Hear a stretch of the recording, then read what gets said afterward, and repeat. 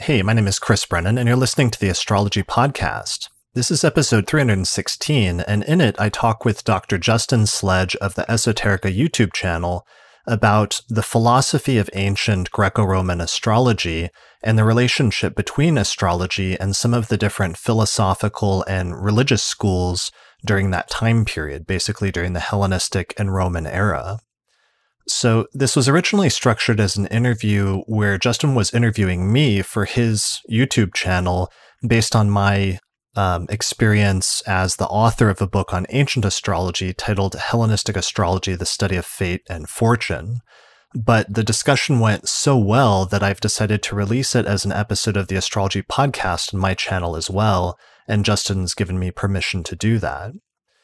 So the focus of the discussion is talking about the relationship between astrology and different philosophical and religious schools during the Hellenistic and Roman periods.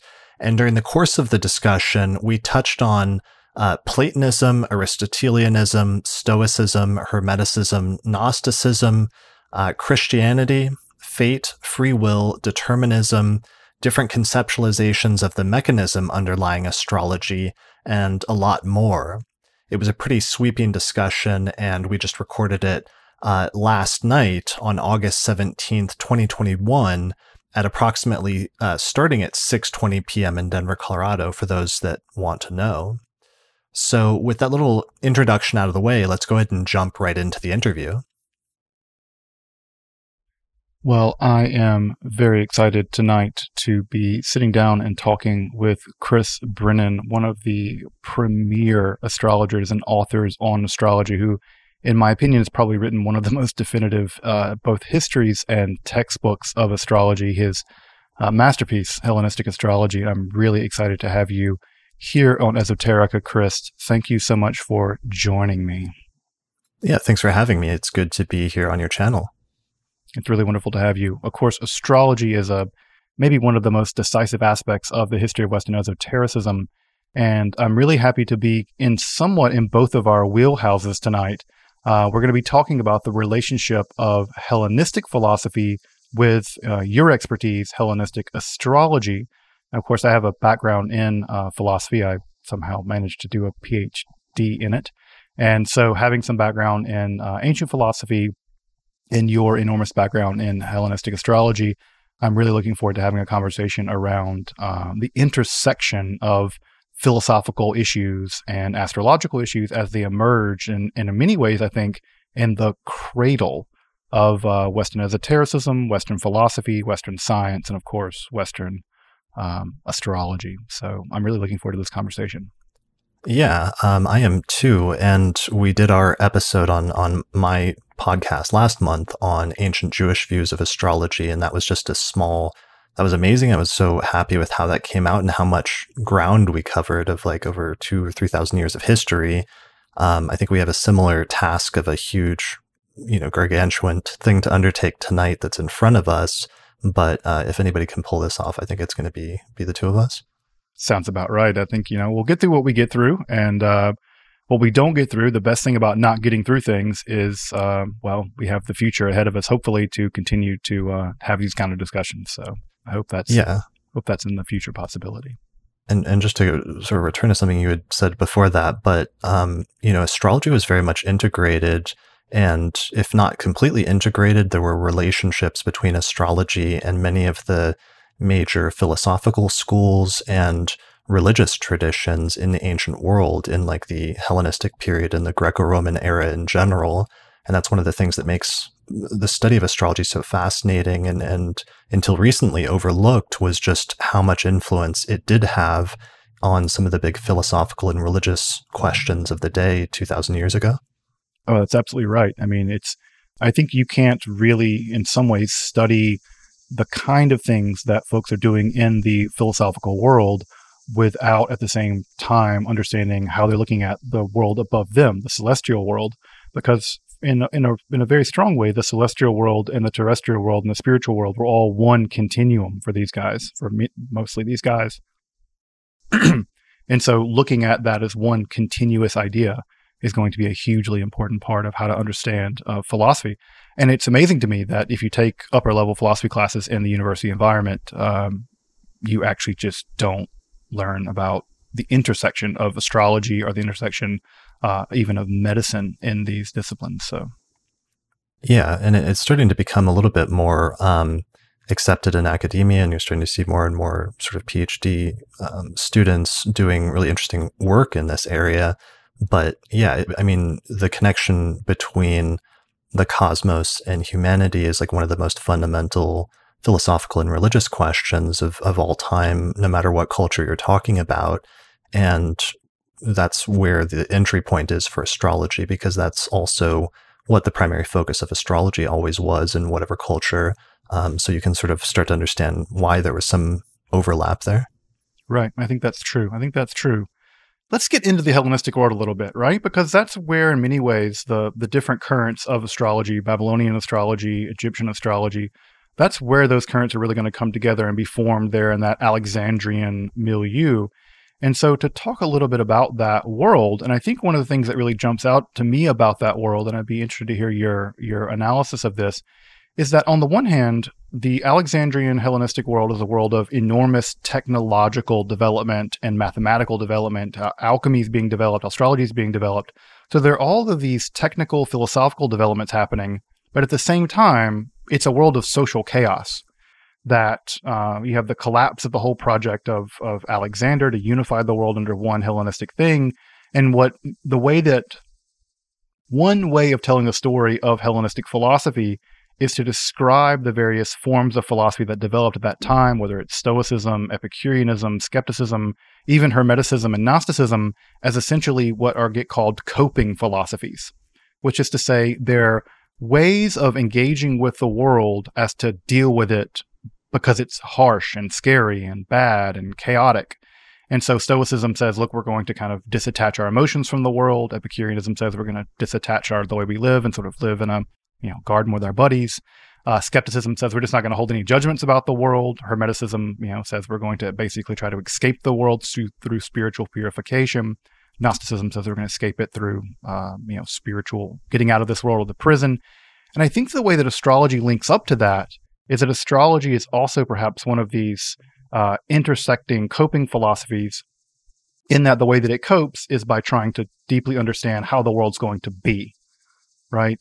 What's going to happen. And at some level, if you know what's going to happen, then at some level you might be able to have some control over it. And to what degree do you see that this sort of this idea that these various philosophical schools are sort of coping philosophies, and do you see astrology emerging in and mapping onto that characterization? Yeah, I mean, one thing I like about that is, and one thing to understand early on that I think has been really important for me to understand, and very useful for me to understand, that I don't think is discussed enough when talking about some of these different philosophical schools and the time period in which they flourished, is also understanding the progression and development of astrology over the course of its history, and recognizing that there are different eras in terms of the practice of astrology and the types of astrology being practiced. And sometimes that's what actually influenced some of these philosophical and religious schools in the types of questions they were asking and the types of implicit assumptions they were making about the cosmos, especially from the Hellenistic era onward.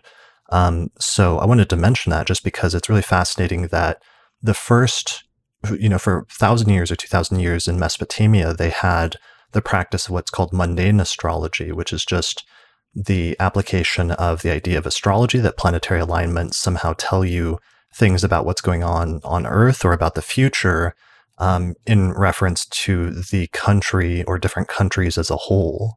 So it's very much not focused on the individual, it's focused on the collective in some way. But then in 410 BCE, there's this new development in Mesopotamia where we suddenly have the introduction of the concept of natal astrology and the concept of birth charts. And this took the idea of astrology, that there's a correlation between celestial movements and earthly events, and it personalized it by saying that the alignment of the cosmos on the day that a person, or the moment that a person was born, has something specific to say about their life and about their future. And so that principle has a lot of implications in it about individuals and their lives and how they're set up and what their relation is to the cosmos, as well as that there may be something predetermined to some extent about the future. And I think it's really interesting to see how many of the Hellenistic era philosophies grew up with that cultural context in mind. So you have, the Stoics that are practicing in a completely deterministic context where they think that everything is predetermined in a person's life from the moment of birth.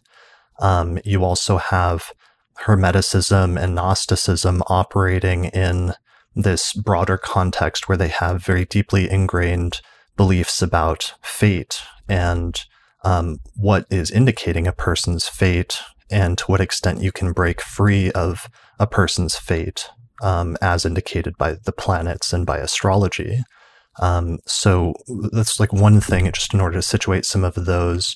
And when you're talking about coping philosophies, one of the questions is, what are they coping with? And part of the overarching thing that most philosophies are dealing with from the 4th century BCE forward is this question of fate and predetermination. Mm-hmm. And I think this question of fate, I think, is central to the conversation around Hellenistic astrology. That is the core thing that they're trying to deal with, is what to do, how to navigate fate, and what is the relationship of our individual fate to the larger cosmic system. And it's interesting, this shift, right, from mundane astrology in the Mesopotamian world to where they develop natal charts. Do natal charts continue to be cast in the Mesopotamian context, or is there sort of a sea change to natal charts after that? Does that way of doing astrology, is that a sort of sea change in the way of relating to fate, not as a nation state, which we also see in ancient Israel, but as the way that we will navigate it now will be through understanding our own individual fate? Yeah, so the Babylonian or Mesopotamian birth charts that are written on cuneiform tablets, there's a book called Babylonian Horoscopes by a scholar named Francesca Rochberg, and she dates the earliest charts in cuneiform to 410 BCE, but then they continue all the way up until about the 1st century BCE. And right about the time those cuneiform tablets with birth charts stop happening is the same time that suddenly that concept shows up in Greek horoscopes. And all of a sudden you have this increasing number, starting with a very few in the 1st century BCE to hundreds of them over the next few centuries, that eventually peaks in the 2nd and 3rd centuries before declining after the advent of Christianity. So there was this new development and invention of a system sometime around the 1st century BCE, where there was a new approach to astrology that was primarily focused on birth charts, and a number of new techniques and concepts were introduced at that time to create a system that was primarily geared around birth charts and interpreting those in a more advanced or complex method. And that's basically the creation of what we usually call today Hellenistic astrology, because it emerged in Alexandria around the time of the late Hellenistic period, and was very much a product of the Hellenistic period, and many of the assumptions that were being made in philosophy and medicine and metaphysics and other things like that. But that system was very much focused on natal astrology from that point forward, and very much focused on the concept of fate as being indicated in the alignment of the cosmos at the moment of birth. Right. So if you were to ask a learned astrologer in the Hellenistic period, right, the 1st century BCE, 1st century of the Common Era, 2nd century of the Common Era, how do you think they would define astrology for themselves? How would they define it? Yeah, what might they say? And I imagine there's a lot of latitude, among people. But if you were to sort of get the word on the street about if someone were to want a definition of astrology in the Hellenistic period, what kind of definition would you give? Yeah, I mean, I struggled with that question for a long time because there was such a wide variety of different opinions on it. But what I came down to was that the fundamental thing is just there was a fundamental belief that there was a correlation between celestial movements of the planets and other stars and things like that, and what happens in terms of events on Earth, so that there's a mirroring or some sort of interaction between celestial movements and earthly events. And then within that context, there's kind of an axis where on one axis, there's a belief of some astrologers that planetary movements are just signs or heavenly writing of events that are happening on Earth or of future events. And that's what I call the sign-based model of astrology, where the planets are not causing things to happen. They're just indicating it, sort of like a clock on the wall, to use like a modern analogy. But on the other end of the spectrum is those who believed in another emerging Hellenistic view that the planets and stars were causing events to happen on Earth through some sort of celestial influence. And there were various conceptualizations of that, but that was like one axis, was whether an astrologer believed in an astrology of signs or an astrology of causes. And then on the other axis was the extent to which they believed that events were predetermined in a person's life, or things were fully fated to occur, or whether there was any negotiability or any room for maneuver or free will of some sort, to use like a later sort of term that still kind of fits in a way that's accurate to describe what they were talking about. So some of the astrologers believed that things were completely predetermined, and the purpose of astrology was just to find out your fate so that you knew what you had to accept about your life in the future, in a very stoic sense. And then there were others, there was a whole spectrum, but on the other end of that spectrum were those who indicated that, or believed that astrology just indicated events that were partially predetermined, but that the future was more negotiable, and that things were not fully fixed, even if they were to a certain extent.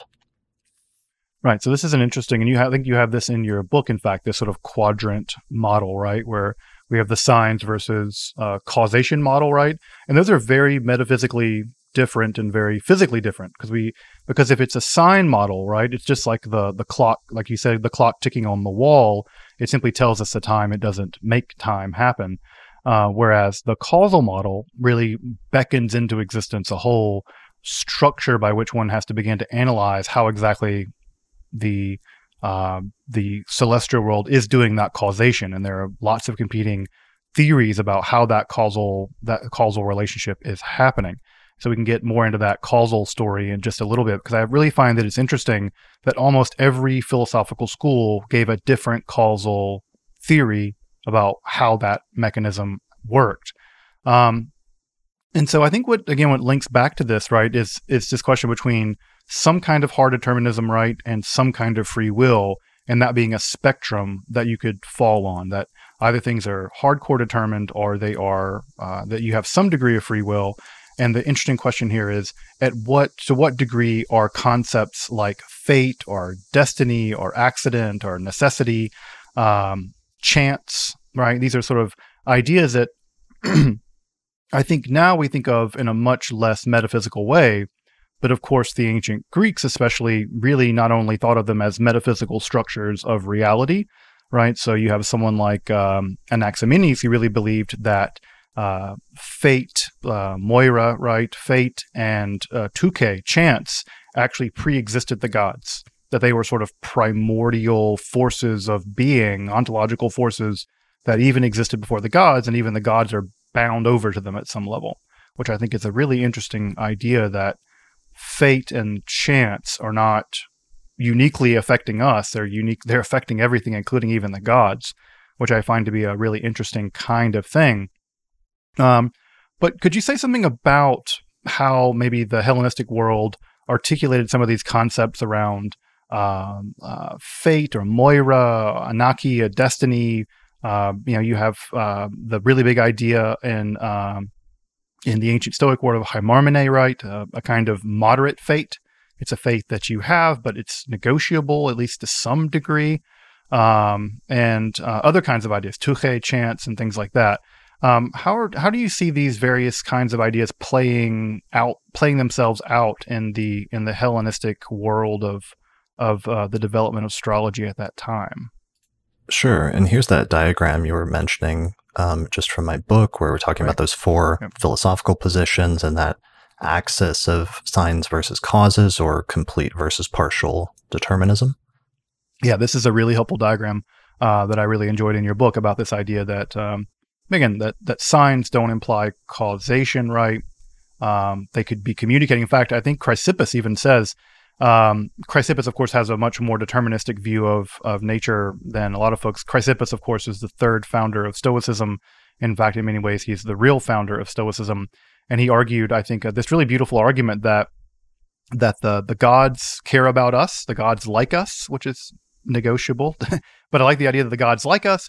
And because the gods like us, and because the gods can see past, present, and future all at once, they do the job of looking to the future and then communicating what's going to happen to us in the heavenly bodies. And if we're smart enough, we can decipher them and then come to accept what's going to happen to us, right? That I like the idea that that Chrysippus's model of astrology is it is determined, right? We can't figure out how it's determined. The gods know how it's determined, however, and they communicate the structure of that determination to us and the celestial bodies, such that those of us who are wise enough can figure that out and then become at peace with what's about to happen to us. I've always found that this Chrysippin idea very, I don't know, there's something beautiful about it, and also it maintains that stoic rigor that that your task is not to change fate. Your task is simply to accept it and become even-minded about it, apatheia, that you're simply supposed to be unemotional because there's no crying about spilled milk, even if the spilled milk is going to happen tomorrow. Yeah, and that's so crucial for understanding, first understanding Stoicism and understanding that philosophical backdrop and the popularity of Stoicism in the late Hellenistic and early Roman period, even at the highest levels with, philosopher emperors like Marcus Aurelius, who truly believed that every event in a person's life was predetermined. And therefore, if you truly believe that, and it's not just predetermined in a mechanical sense, but it's predetermined through heimarmene, which is fate, is the Greek word, essentially the primary word for fate, that is due to or the result of a providential ordering of events according to a divine plan. And that plan is the best plan possible because it emanates or it comes from essentially from God or is God in some sense. And therefore, if that's true, then the best thing that you can do in that context is to accept your fate and learn how to be okay with that, whatever happens, whether it's a subjectively positive or a subjectively negative event, but to have the same essential emotional outlook and reaction to that. And the sort of idealized Stoic sage that the Stoic philosophers like Chrysippus or other Stoics talk about is the sage who's become so enlightened that they're able to accept any events that occur in their life without any problem and to treat them all with the same essential and fundamental outlook. And one of my realizations at one point when I was studying the Hellenistic astrologers was realizing that the primary focus of Hellenistic astrology for many of the astrologers, no matter what their philosophical position was doing the same thing, which is helping individuals to learn about their fate and learn about what their future is so that they know what events they have to accept about their life and to become okay with for those who had not received or achieved the sort of enlightenment of a Stoic sage. Because, of course, even though that Stoic sage is like the idealized version of what we should all theoretically want to be like or achieve, it's easier said than done. And in reality, for most people, if there's some really heavy stuff coming down in your future at some point that you're going to need to accept and deal with, it's actually going to be helpful in a very practical sense to know about that ahead of time so that you can begin preparing yourself even years in advance. And that was truly, no matter what the outlook of the different astrologers was, that was the one philosophical position that I kept seeing different astrologers repeat over and over again in the different astrological texts, whatever their philosophical outlook was. No, and I think that's a really fascinating point, is that so many of the astrologers argued that exactly what you said, that knowing what's going to happen will help us come to peace with it. And the counter argument to that, right, is the so-called lazy argument, right? That you see that was the lazy argument was leveled at the Stoics that said, look, if you're going to die, going to a doctor is not going to change it. So either you're going to get better or you're going to die. It doesn't really matter. You shouldn't go see a doctor. And the idea is that you shouldn't do anything because everything is fated. And the Stoics have this interesting idea of co-fatedness, that yes, things are determined, but at the same time, they're determined both from the outside world, but also what you do matters too.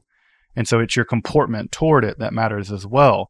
And so I've always found this interesting kind of dual way of looking at astrology, where on the one hand, it can inspire a person to apathy, right? It's apathy in the bad sense of the word. You just don't do anything because nothing matters and everything is already fated, as opposed to the idea is that a lot of what's going on in the process of Hellenistic astrology is actually trying to make people into better people. And I find that to be an interesting kind of debate in that world, where on the one hand, determinism seems to lead to, or could lead to, a kind of apathetic, why should I do anything? And the other side is, no, it's precisely because it's determined that now the onus is on you to be a better person, because it's going to happen. Like your character is shown by how you respond to what happens to you, not by trying to change things, right? That's an act of desperation. And I find this relationship between fate as something that's harmful and frightening on the one hand, right? We see that, for instance, in and perhaps the Gnostics, right? Where the Gnostics really do view the world as a kind of prison and a kind of cage, and that the planets themselves are conspirators, right? The archons, right? The planets are actually part of manipulating the world to keep you locked inside of it. They're these evil entities that fate you, but they fate only your physical body. And you see the same kind of idea in Hermeticism as well, although not quite as extremely dualistic. And the idea there is that you can escape fate, but only spiritually, right? That if you comport yourself in the correct kind of spiritual way, doing the right kind of meditations or studying the right kinds of things or learning the right kinds of things, that your spirit can escape the world of fate, but your body is still condemned to it. And so the task there is simply to not care about what happens to your body. The Stoics are much more optimistic. They think that, that everything is sort of, that the world's not fundamentally bad. The world's driven by providence. So I think what's interesting about this is sort of the various shades that get thrown onto this problem, where fate is thought of as something good or evil, and your relationship to it is thought of as revealing your character or you trying to escape from it at some level. Is there any one of those positions that you've found especially enlightening, both from a historical point of view or philosophical point of view, but also enlightening in the practice of actually doing astrology now? Are there any one of those positions that you found especially, these variances that you found especially enlightening? Sure. One thing I want to say about the fate issue is that the reason why all of the later philosophical traditions from the Hellenistic period forward get tied up in this notion that the planets are somehow connected with fate is actually due to Plato and due to the Timaeus, and especially the myth of in the Republic, where Plato ends up, creating this conceptualization where the planets get tied in with He Marmene. And so from that point forward, in almost every philosophical school, we get this assumption that the planets are somehow tied in with fate. And each of the philosophical schools deals with that, or the religious schools deals with that in different ways. For example, through either Stoicism or through Gnosticism or Hermeticism, and different shades of whether that's a positive or negative thing based on the broader philosophy of whether the physical material world that we're in is fundamentally a positive providential place, or whether it's fundamentally a negative one, like in some Gnostic schools. So I wanted to mention that first, but then also go back to your mention of, I think it was Chrysippus who was responding to the lazy argument with that cylinder analogy, and with the idea that there is both an internal fate as well as an external fate that happens to us. And this, I think, became really crucial for astrology, and you can see astrologers taking this idea and running with it that was already there in the Stoic school.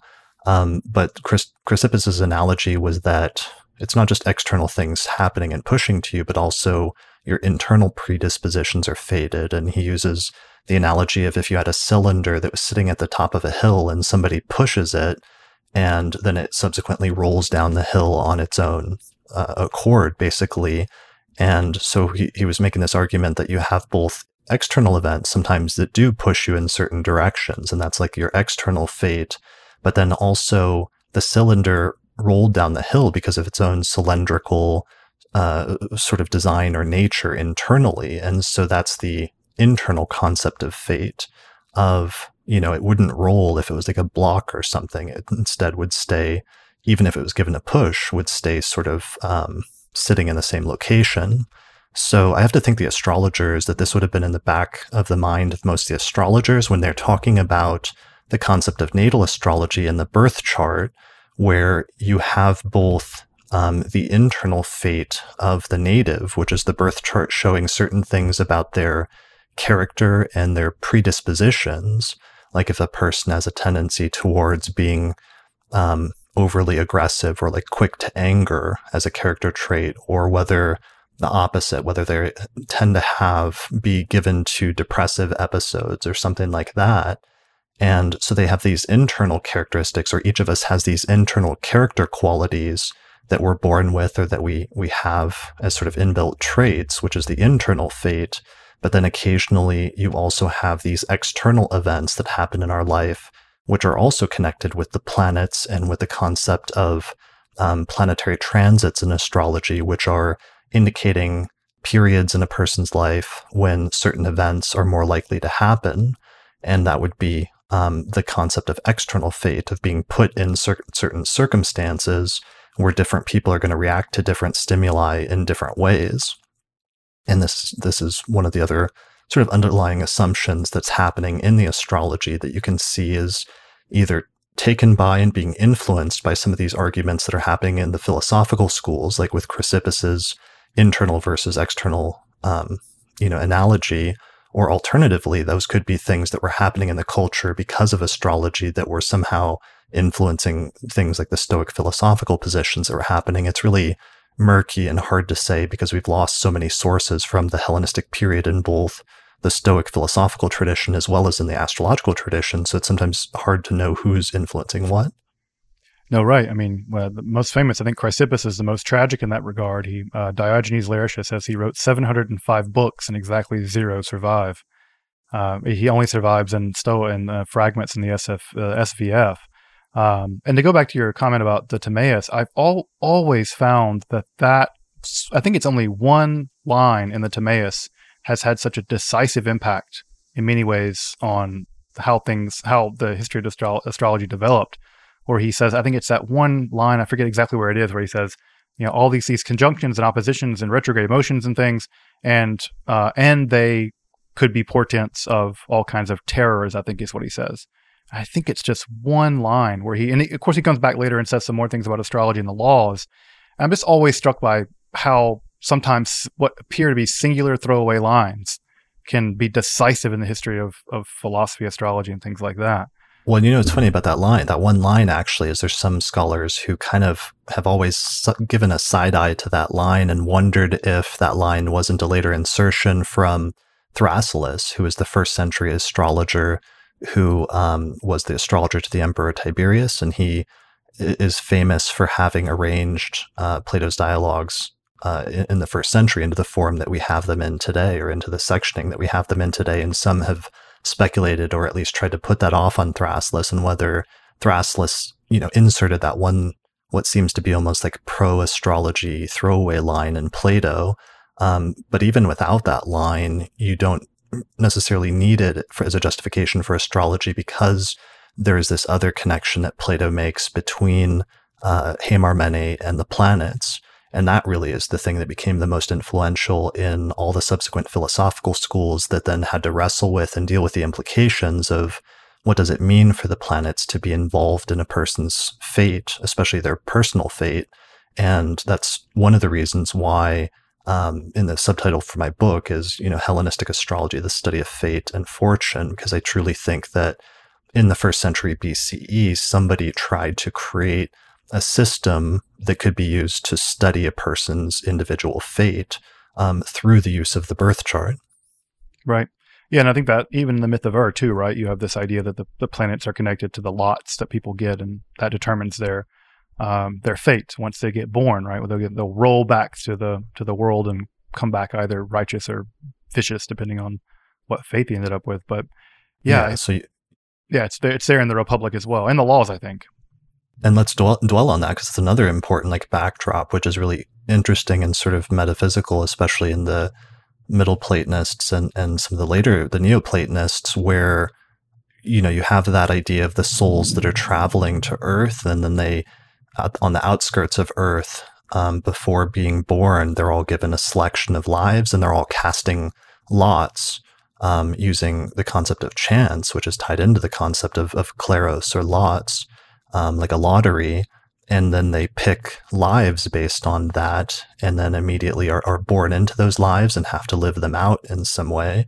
But this notion that a choice is made somehow before you're born, and then you're living that out ahead of time, has really interesting philosophical implications that became in a very practical sense, became very tangible with the rise of natal astrology, which says that it can tell you based on the moment of birth what the person will do and what they will become in their life, and whether they will achieve greatness or whether they will become a beggar or what have you. Because, thinking about Plato's time frame, Plato was born around, let's say, 428 roughly BCE, and the very first Mesopotamian birth chart that we know of that survives dates to 410 BCE.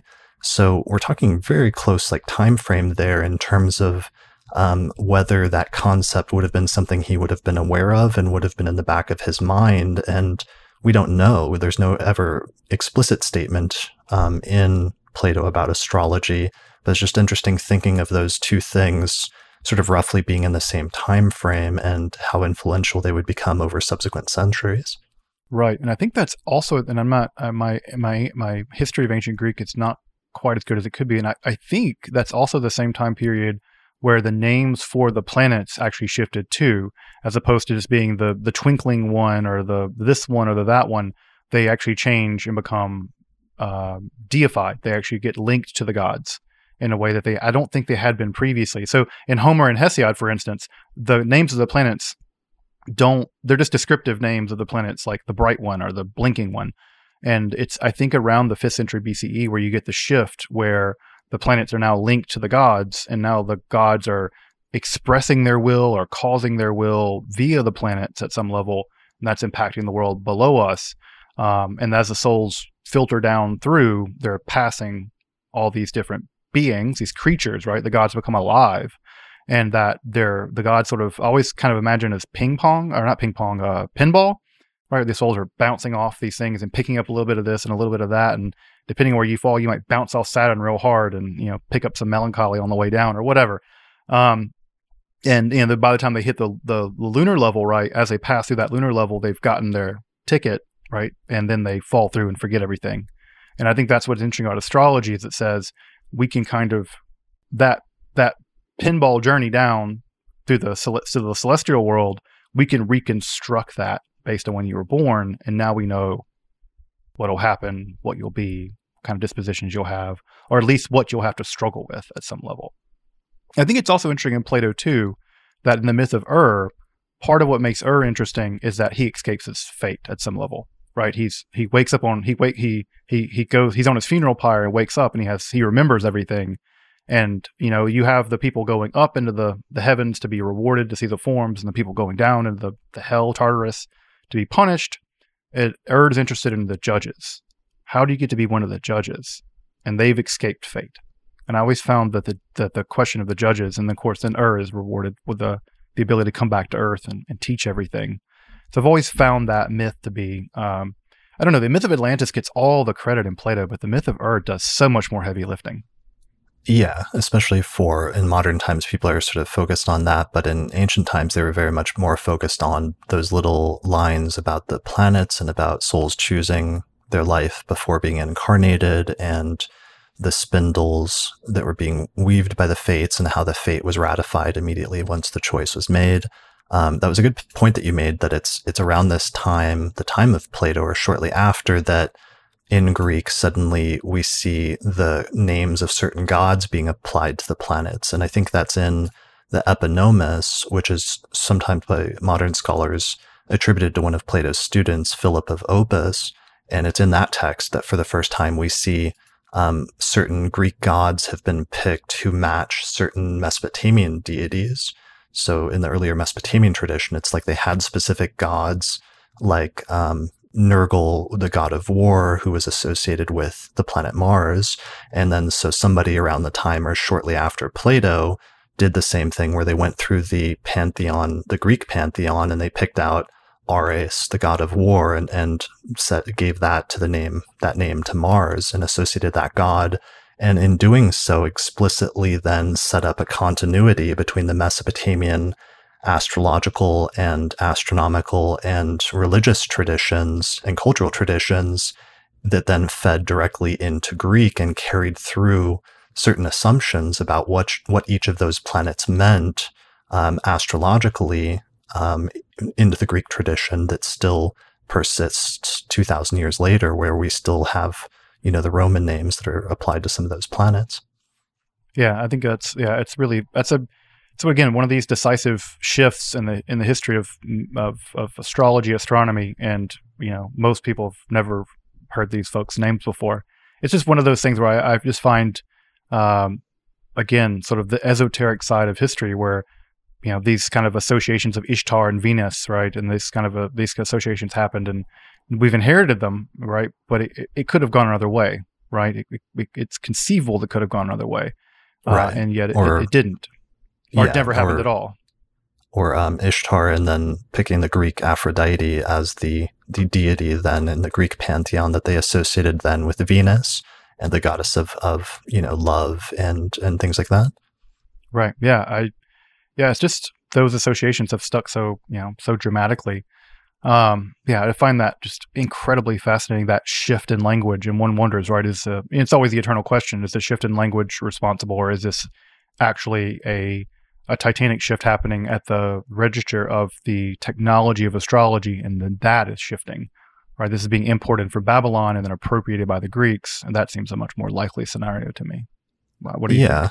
I mean, I think the important thing is just that it sets up a sort of continuity between the Mesopotamian astrological tradition and some of the assumptions they were making about the planets and what they mean in an earthly context, and then setting up a continuity so that now Greek-speaking peoples, which is, basically most of the Mediterranean after a certain point, after the 3rd century BCE or so, suddenly is having a similar conceptualization where they're using those names consistently for the planets. And then when that planet is mentioned, that's automatically going to evoke a range of meanings and myths and stories that are going to make the person think of certain things or certain concepts. Right. And I think that's interesting because that also becomes sort of grist for the mill for people to criticize those associations. I think of Plotinus as an example of someone who didn't like the idea that Aries or Saturn would be bad. They'd be malefic, evil planets or something. They would have an evil influence on someone's life. I think that's a strong way of putting it, but they would have a negative impact on someone's life because Plotinus believed that the entire celestial world was inherently good and did only good. And the idea that they would do anything bad at all to our realm, Plotinus thought was just a completely bizarre idea. Because to him, the planets were divine spiritual creatures who only emanated the good. They were emanations of the good, and therefore they could cause no bad down here.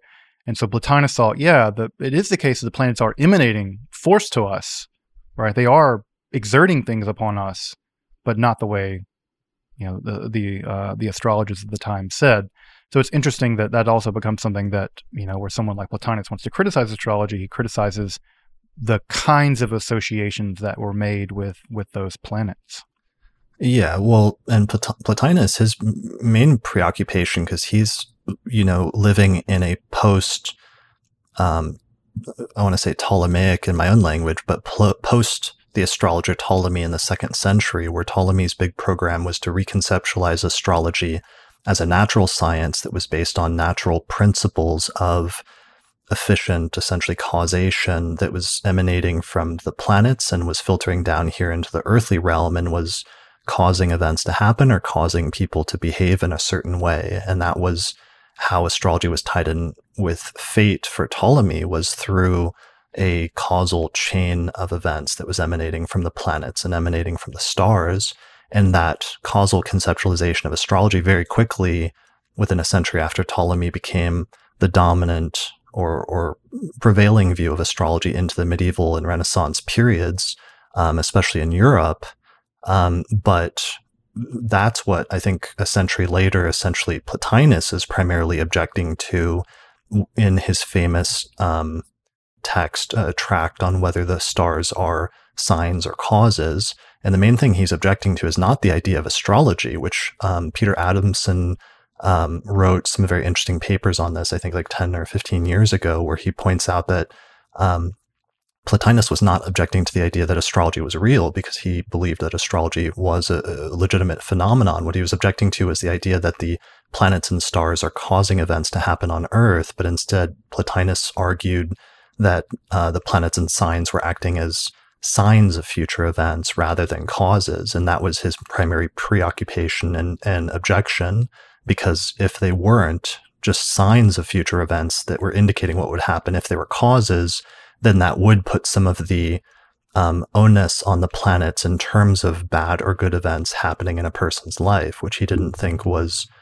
correct from a philosophical standpoint. But he didn't otherwise seem to object to the idea of astrology in general, just this question of what is the mechanism. Right. And that gets us to this big question of mechanism, right? And that's the big transition that happens there in the 2nd century BCE with Ptolemy, is that we do, I think, and you obviously you be the expert here, that we do see a pretty definitive shift from a astrology of signs to astrology of causation with the things like the Tetrabiblos and other kinds of documents. And that's also reflecting a shift, I think, in the direction of a more Aristotelian worldview, where Ptolemy basically imagines something like Aristotle's universe, right? We have sort of God at the middle, and there's almost these celestial spheres that are connected together. They're see-through or whatever, the crystal spheres. And what's happening is that the center one is moving and moving all the other ones, moving all the other ones, moving all the other ones, until it's like it's like a transmission, where the center transmitter is transmitting all of the efficient causation out into the world, and that eventually reaches the stars, and that obviously reaches down here to the Earth as well. And so that gives us one major causal mechanism for how astrology worked. Do you see the astrology of signs surviving? You mentioned Plotinus, but do you see it surviving this Ptolemaic shift, or do you think that the Ptolemy is sort of the sea change and really reshaping and transforming what exactly astrology was and how it worked? Do you think that he's sort of a definitive change in everything, or does the astrology of signs persist in a way after him? Right. Yeah. So that whole shift towards a more causal form of astrology goes back to Aristotle, at least in terms of the philosophical position, because of the idea that you mentioned that Aristotle had, that where he outlined, just generally speaking, some basic notion of celestial causation, that you have the prime mover, and that change sort of emanates through a series of levels from the prime mover down through the planets and to the sublunar world, and that all change essentially goes back to that prime source on some level. And Aristotle didn't go much further than that in terms of articulating that, but you can see in like subsequent Aristotelian tracts and schools from the Hellenistic period onwards that they kept elaborating this idea and taking it further because of the earlier Platonic established tradition that the planets were connected with fate. And so the Aristotelian answer to that of how the planets could be connected with fate started being through this notion of celestial causation that's emanating from the prime mover through the planets and then down into the sublunar sphere. And there may have been different ideas about what exactly constituted that, or what type of change or motion or what type of cause was involved, because you do have like the 4 different types of cause in Aristotle, which is kind of an interesting issue in and of itself of, were some of the Aristotelian astrologers truly talking about efficient causation being emanated by the planets, or were they talking about one of the other 3 types of causation that was somehow being emanated by the planets, which is an interesting issue in and of itself. But I think in the late Hellenistic period, and certainly by the 1st century BCE, you start to see a mixture of views of whether the planets are causing events or just acting as signs, so that there was some sort of ambiguity about this in the early source texts that outlined this new system of astrology, this new approach to astrology that came about by the 1st century BCE. But definitely in the 2nd century, when Ptolemy wrote the Tetrabiblos and firmly argued for a more Aristotelian and more causal view of astrology, because not just because his astrological text had so much weight to it, but because he also created what became the new paradigm for astronomy, and because he created essentially the new system for astronomical calculations through things like his tables and through the handy tables, which became then used for centuries to actually calculate planetary positions more accurately. And because that was like the hot new thing in terms of astronomical science, that meant that his astrological works were also taken more seriously and became more influential and more dominant amongst, especially like the higher classes of sort of like intellectual astrologers. And I think that's one of the reasons why it became dominant. And also it provided a nice set of protection from the 2nd and 3rd and 4th centuries onwards that became increasingly necessary to defend astrology as Christianity became more and more established as the established religion in Rome, and became more and more hostile to astrology, especially due to its views on fate and free will, which were sort of seen as antithetical in some ways to Christianity for theological reasons due to the emphasis on free will to choose salvation. So increasingly, astrologers would rely on Ptolemaic views and arguments in order to defend astrology as a natural science that's just working through causation and is part of the natural world, just like, sunlight allows plants to grow, and using analogies like that, or that the moon affects the tides, so that it's a natural phenomenon and not seen as something that is supernatural or that is impinging in any way on God's plan or on human free will. So I think that's one of the reasons why some of the reasons why the Ptolemaic view of causation and causal astrology becomes dominant. But we do still see occasionally these references to the sign-based version of astrology. Plotinus' tract being a major part of that 1 century after Ptolemy. But then we also have references in different astrologers like Hephaestus of Thebes, sometime around the early 5th century, that says whether astrology works through signs or causes, regardless, this is an introductory text on how astrology works. And then he went through comparing the two different approaches of like Ptolemy's views to the views of Dorotheus of Sidon, and sort of synthesizing those two approaches in the rest of his book. So we do see even the astrologers still balancing or trying to treat this almost like a philosophical issue that almost didn't matter, because what primarily mattered to the astrologers was the technical practice of how to interpret birth charts and predict the future. And that piece of it was almost, for the most part, unaffected by the question of how it works, just in the same way that, I don't know exactly if somebody put a gun to my head and forced me to explain it how a microwave works, but I know how to operate one to like heat up some pizza, even if I don't really know the mechanics exactly underlying it. Right, and I think that's what's interesting here as we get into the Hellenistic period and this question of causation, is that it seems to me that there's sort of two issues at work here. One of them is sort of a disjunction between people practicing astrology and philosophers philosophizing about astrology. There seems to be somewhat of an operative disjunction, and we can get into some of the other theories about how astrologers at that time thought it worked, because I've always found those incredibly interesting. And it's interesting that there's another kind of a situation where, while the Ptolemaic model proved to be enormously successful, almost every philosophical school at the time had some theory about how it worked. And I think it's interesting that when we think about the history of astrology, because what I would call the mechanical model, the model that stems from Aristotle via Ptolemy, and it's also interesting that it could be both efficient causation and final causation. It could also be God literally moving the world to make the world do what the world does, but also God is programming into the world the ends. And that would be fate, right? That God is actually saying, no, this is what the world's meant to be like. And of course, Aristotle's God's nothing like most people's conception of God. It's pure activity, thought thinking about itself. But because it's thought thinking about itself, it has the whole thing planned out. It's like a giant celestial computer, and it's basically programmed everything into nature, and nature is playing out that program at some level. And so it's really interesting that that the Ptolemaic model fits nicely with Aristotle because it does both the heavy lifting of describing how it happens, but also why it happens.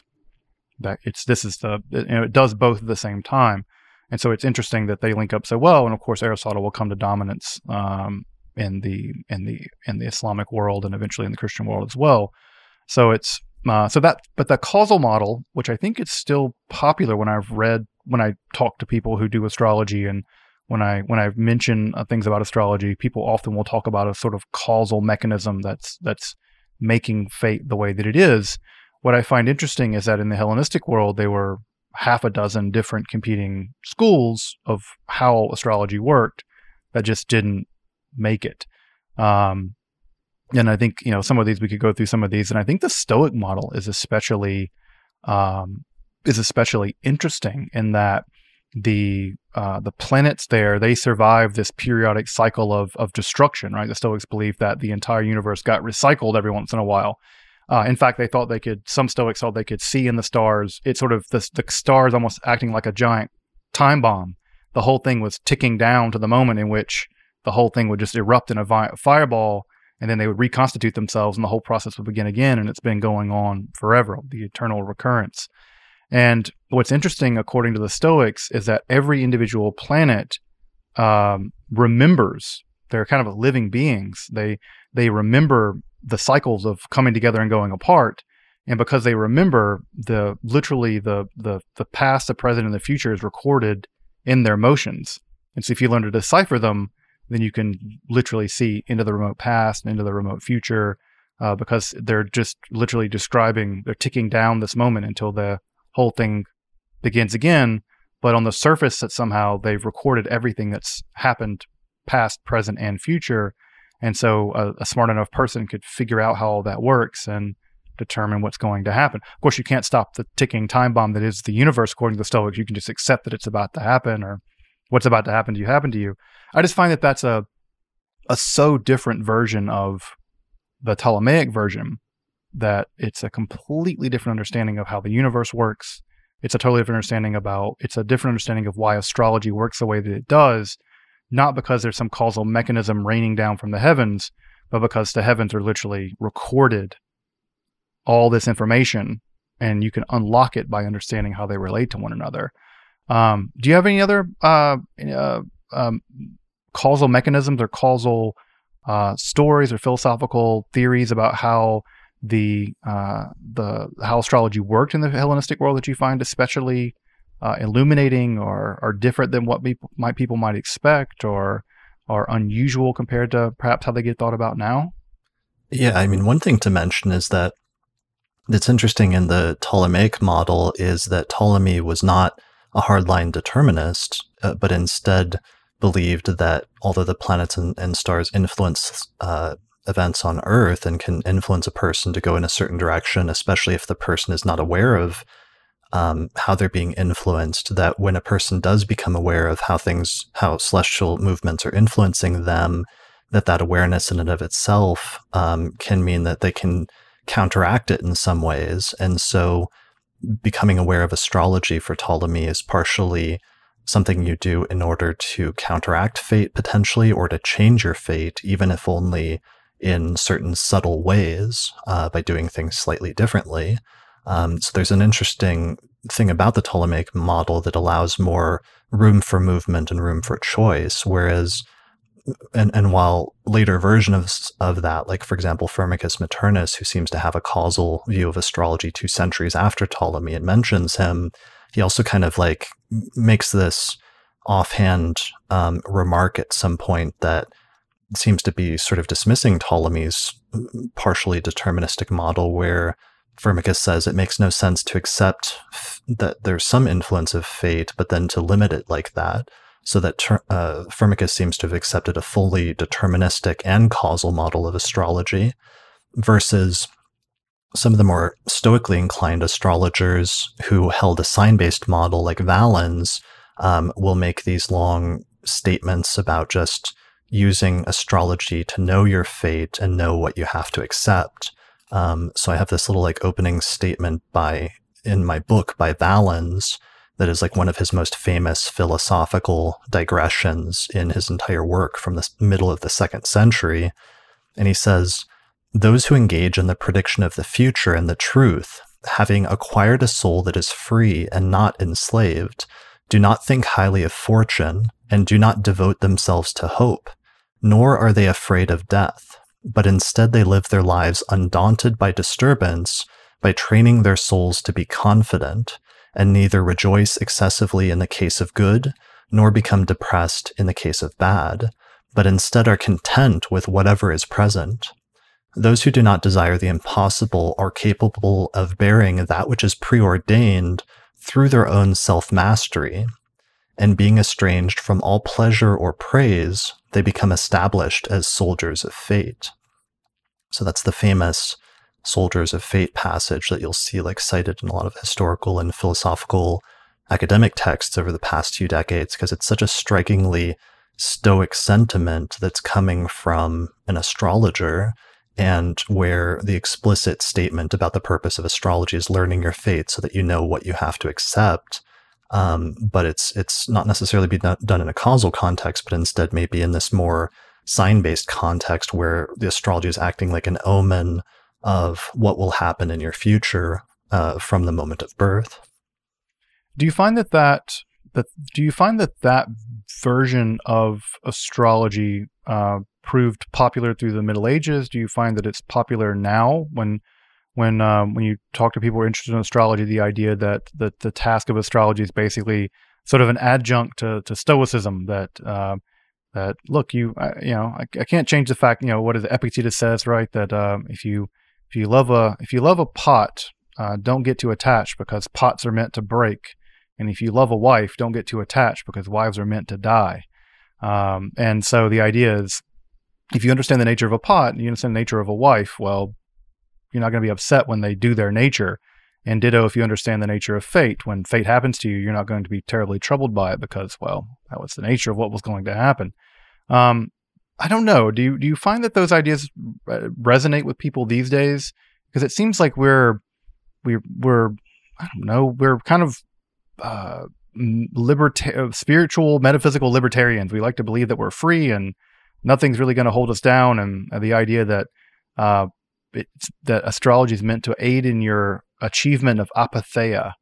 Do you find that notion resonates at all these days? No, and what's funny about that is part of our Western culture heritage over the past 2,000 years, and the reason for that sentiment no longer appeals to us is I think it was very popular for a few centuries, for a period of time, from the 3rd century BCE onwards, in the Hellenistic period during the heyday of Stoicism, all the way into the 1st and 2nd centuries. And that's why you'll see the astrologers repeating sentiments like this over and over again, because there was a broader societal acceptance of Stoicism and notion that the purpose of divination is to learn your future so that you know what to accept. But what's funny is I think the widespread acceptance of that for several centuries, which allowed astrology, which is based on such a deterministic premise, one way or another, to flourish as it did in the 1st century BCE and 1st century CE and 2nd and 3rd centuries before it started to decline. The popularity of that led to a backlash, and part of that backlash was came through like a little known like religious sect, which was the rise of Christianity. And part of the rise of Christianity, this has been commented on and sort of debated amongst some philosophical and religious scholars over the past few decades or the past century. But the more and more I look into this and think about it, the more I realize what was so appealing about Christianity in the ancient world that we just simply cannot understand today is just how dominant astrology was and Stoicism was from a philosophical standpoint. in the 1st and 2nd centuries CE, and how for just a normal person who is not an enlightened Stoic sage, who's just like ready to accept all events in the future, even the most terrible ones, with this steely Stoic or cold Stoic resolve in some sense, for normal people who are not prepared for that, to hear such negative things or any negative things coming up about your future that you have to accept due to fate, if there is any group that comes to you or comes about at that time that says, you know what, all you have to do is believe in or accept this one guy into your life, and if you do that, we will free you from Hamarmene, and you will no longer be subject to the planets. And I believe, and I really think that was actually one of the main appeals of Christianity in the first few centuries, was that it gave you a way out. And suddenly there was this new group that was saying that you could become free of fate, and that Christians were no longer subject to fate or to the planets through their choice and through the act of their acceptance of Christ and things like that. And that's one of the reasons that led to it really taking off. Yeah, I think that's an excellent observation. And I think you see the same thing actually happening in other Christianity rivals, Hermeticism being another, right? Where Hermeticism puts a lot of emphasis on fate and says, yeah, but one can escape it through ritual purification and through spiritual purification, that the body might be bound to fate, but the soul isn't. And so one can escape. And in Gnosticism as well, that you see this kind of idea that the planets are these evil prison guards almost, and that the soul can escape through. And there are lots of different mechanisms of escape in Gnosticism, Gnostic Christianity being one, but also even in Neo-Pythagoreanism and Middle Platonism, and even in Neoplatonism, there are these ideas where in the sublunar world, there's some degree of free will, there's chance, free will, and necessity, and depending on the various kinds of things one does, theurgical rites, magical rites, various kinds of purifications, in the Middle Platonic and in the Neoplatonic world of theurgy and things like that, Iamblichus and Proclus, less Proclus, Iamblichus really, that one can at some level escape the power of fate through religious observance or through magical means and things like that. So it's interesting that at the time Christianity was arising, of course, Christianity became the dominant mode of this and eventually won out. But it seems like that backlash, that cultural backlash against Stoicism and against this hardcore determinism that you see, that was sort of Stoicism plus astrology and mutual harmony syncing up with one another. And even in Stoicism, they couldn't, Posidonius and Panaetius went back and forth about whether or not astrology was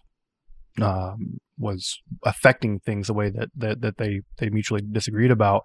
It's just interesting, by the 2nd and 3rd centuries, with the rise of Hermeticism, Christianity, Gnosticism, there's a cultural backlash against this idea, and everyone's trying to escape fate. And I think that it's interesting that you see the same thing happen, not just in the Hellenistic world, but also, for instance, in the world of Northern Europe, pagan Northern Europe, where weird, right? The concept of weird, which is a fate-like concept in the Anglo-Saxon world, was clearly a very powerful idea in pre-Christian pagan piety, right? Resignation to fate was a weird bith fool arad, I think is what the Wanderer says. And then these poems begin to change under the auspices of Christianity, where they say, no, weird is not actually all binding. Christ is all binding, and I can escape weird through Christ. So it's interesting that this may have played itself out not just in the Hellenistic world, but in other kinds of pagan milieus as well. And I wonder if in the neo-pagan world, fate is now playing a greater or lesser role. It'd be interesting to talk to some neo-pagan folk and Wiccan folk about if one of the reconstructed things is this heavy emphasis on fate, or is fate still sort of sitting on the shelf because it's kind of a bummer or whatever. I don't know, unless you're really wealthy or something. But I guess it's going to get to you anyway. No, it doesn't really matter how wealthy you are. And I just find this interesting that this kickback with Christianity and other forms of religiosity, spirituality, where fate is sort of something that they have in their sights, and astrology also is something they're going to have in their sights as well. And it's not just the academic skeptics who are taking on astrology. It's also the Neoplatonists, it's the Christians, it's the Hermeticists. It's a wide range of people in this new religious milieu. Do you see that playing itself out in other places? But yeah. Yeah, that's a really good point, that it's not just Christianity that was reacting to it. It was it was a bunch of different philosophical and religious traditions that were reacting to the dominance of astrology at that point and to the overwhelmingly prevailing trend that astrology and fate were intertwined. And so when you start to get after the first century and like the second and third and fourth century, Christian tracts that are attacks on astrology are attacks on the concept of fate, and their attacks on the concept of fate are attacks on astrology because they were seen as so intertwined. But as a result of that, you're right. It's not just Christianity, but other schools like Hermeticism and especially Gnosticism or different Gnostic schools that are talking about how to free yourself of fate and how to free yourself of the influence of the planets. But also in the magical tradition, there's, magical fragments of one little passage of somebody who is trying to get free of their fate and has some sort of magical ritual where they're explicitly asking to be freed of the influence of Hamarmene and freed of the fate that's indicated by their birth chart in this really famous fragment that survives.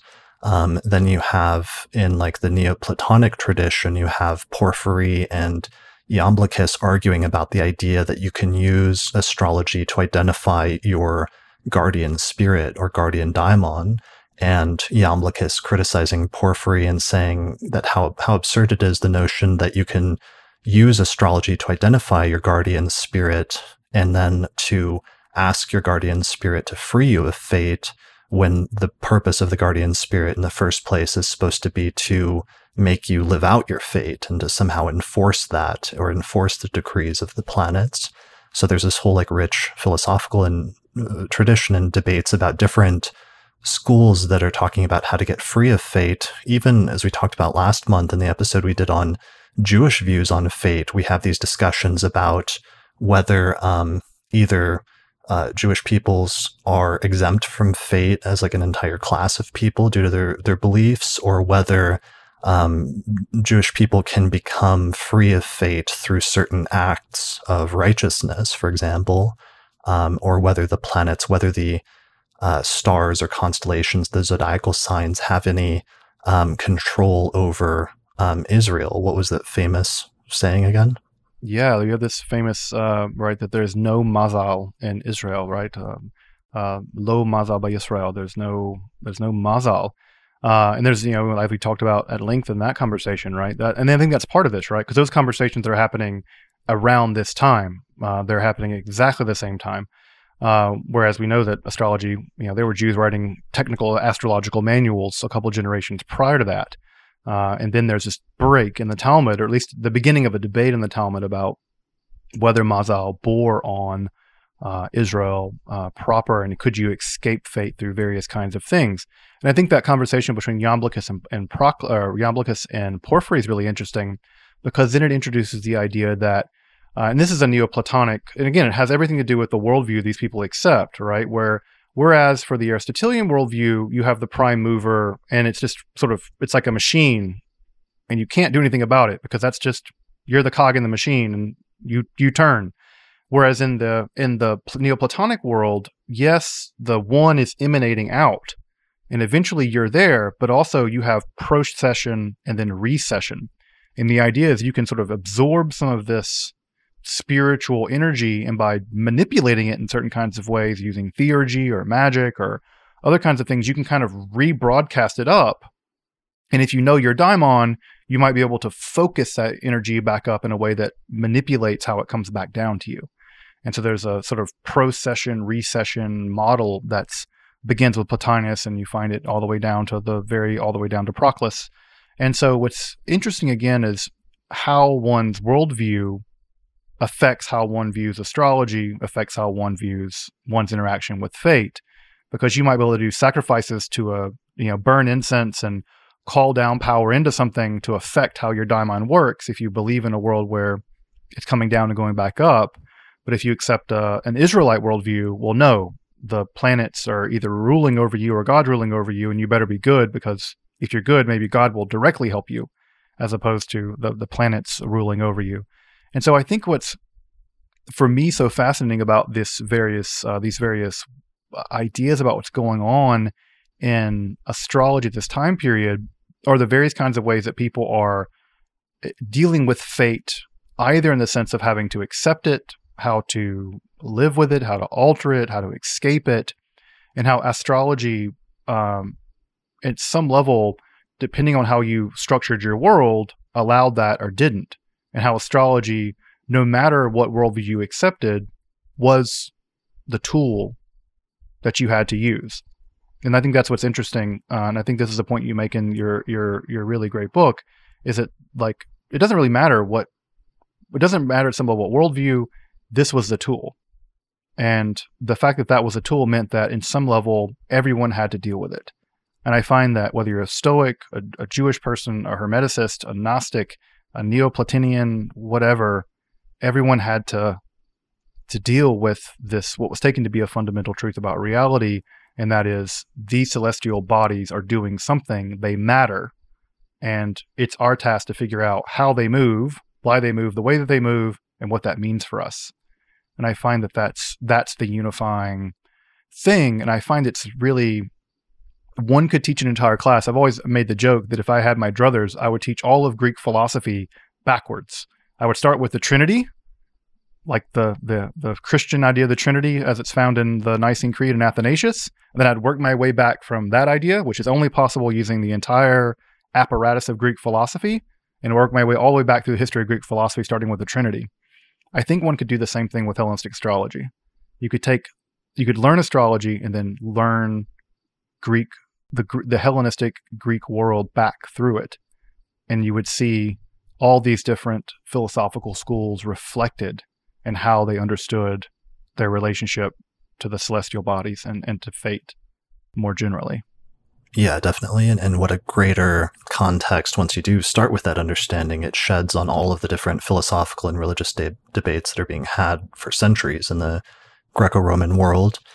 And it's just hard sometimes, I think it's hard for modern people because of culturally in the West, like what a dominant role those reactionary religions and philosophies have had on our culture in really putting free will at the very center of our Western cultural understanding of the world and about our lives and about what's important and what's valid in terms of choices. And the fact that the idea that we can make free will choices being like a fundamental, almost unspoken philosophical premise that was even heightened even more in like the modern times with ideas of humanism and things like that, and how core that is to our Western philosophy, to go back to a 1st century BCE context where Stoicism and astrology are two of the prevailing and dominant philosophical schools, and to have just a worldview where the acceptance of fate and the idea that everything is predetermined and that your future is indicated by your birth chart was just a given that was taken for granted by so many people. It's interesting, even with the birth of Christianity, early on, what astrology was actually being used to justify that Jesus was the Messiah through stories like the Star of Bethlehem in the Gospel of Matthew, and the notion that there were this group of foreign astrologers from Mesopotamia who traveled to the birth of Jesus by following some sort of celestial portent that indicated that the Messiah had been born. And therefore that story has this sort of political context in that it's using astrology and saying that there was an astrological alignment that indicated that somebody really important was born at that time on that day, and by implication, therefore, had a special birth chart, in the same way that other politicians during that time period, like some of the early Roman emperors, were like publishing their birth chart because they thought that it showed that they would accomplish great things and it justified their reign. You sort of get a similar thing there in the Gospel of Matthew, and it's interesting how astrology initially is being used as something to justify the new religion, justify Christianity, and then later becomes something that it's explicitly pushing against or fighting against for theological reasons.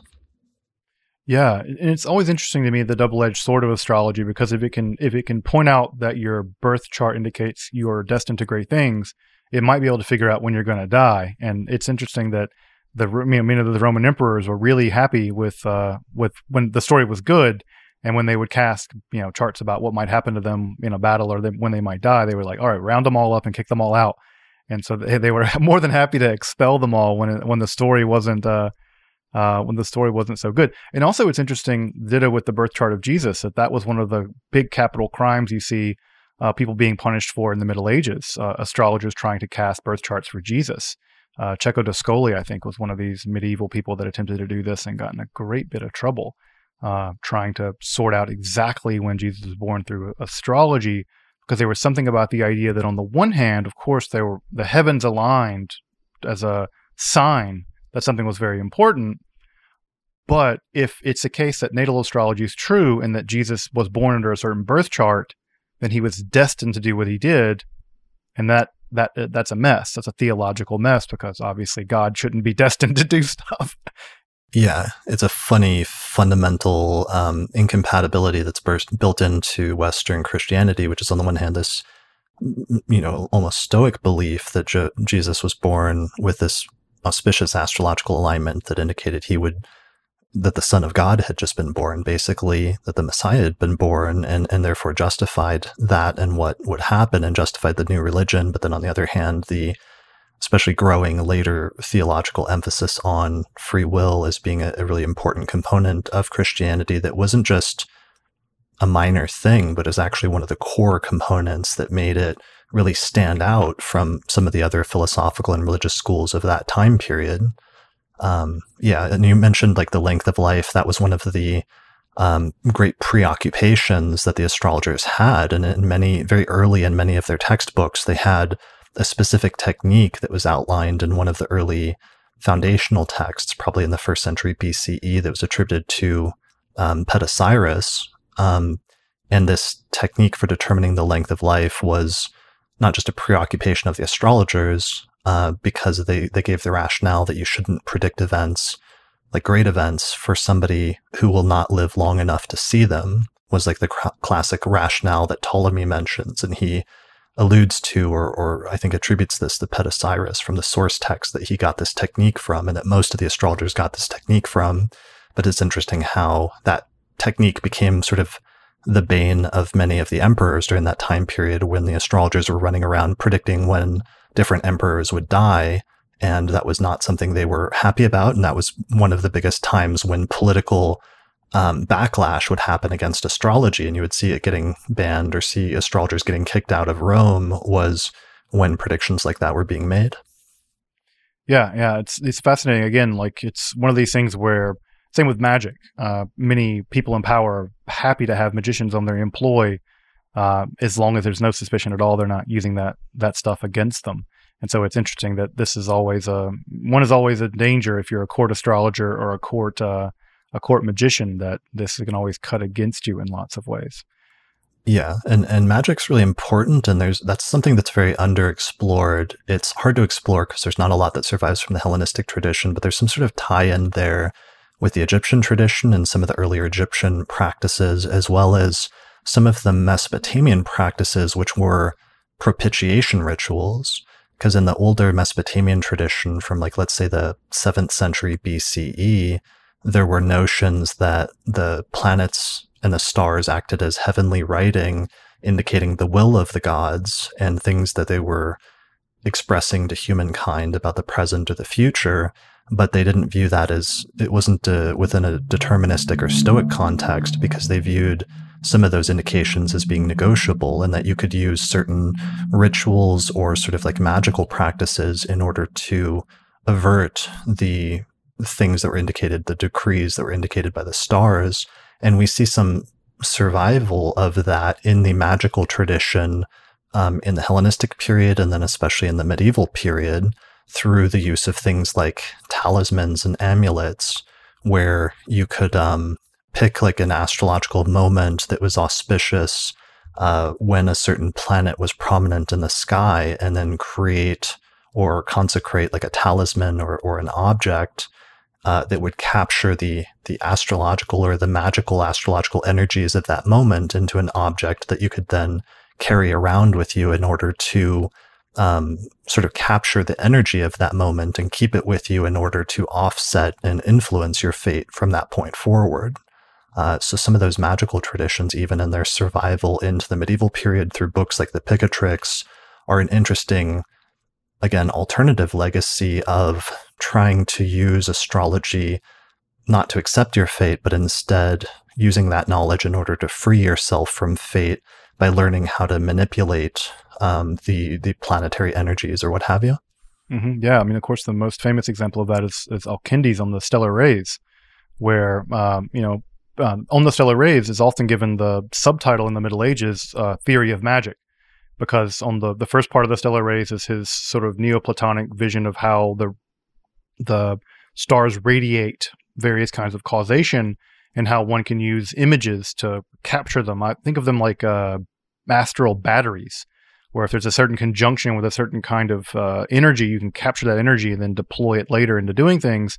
And you can amplify or de-amplify those energies using things like sacrifices and incense and things like that. And Alcindes on the Stellar Rays basically became one of the principal textbooks for what we consider astrological magic, along with Picatrix, into the Middle Ages, which was used. And again, this is also what's also interesting is the survival of the idea that the planets are living creatures, that they're entities that are alive. We see that going back into the Hellenistic period as well.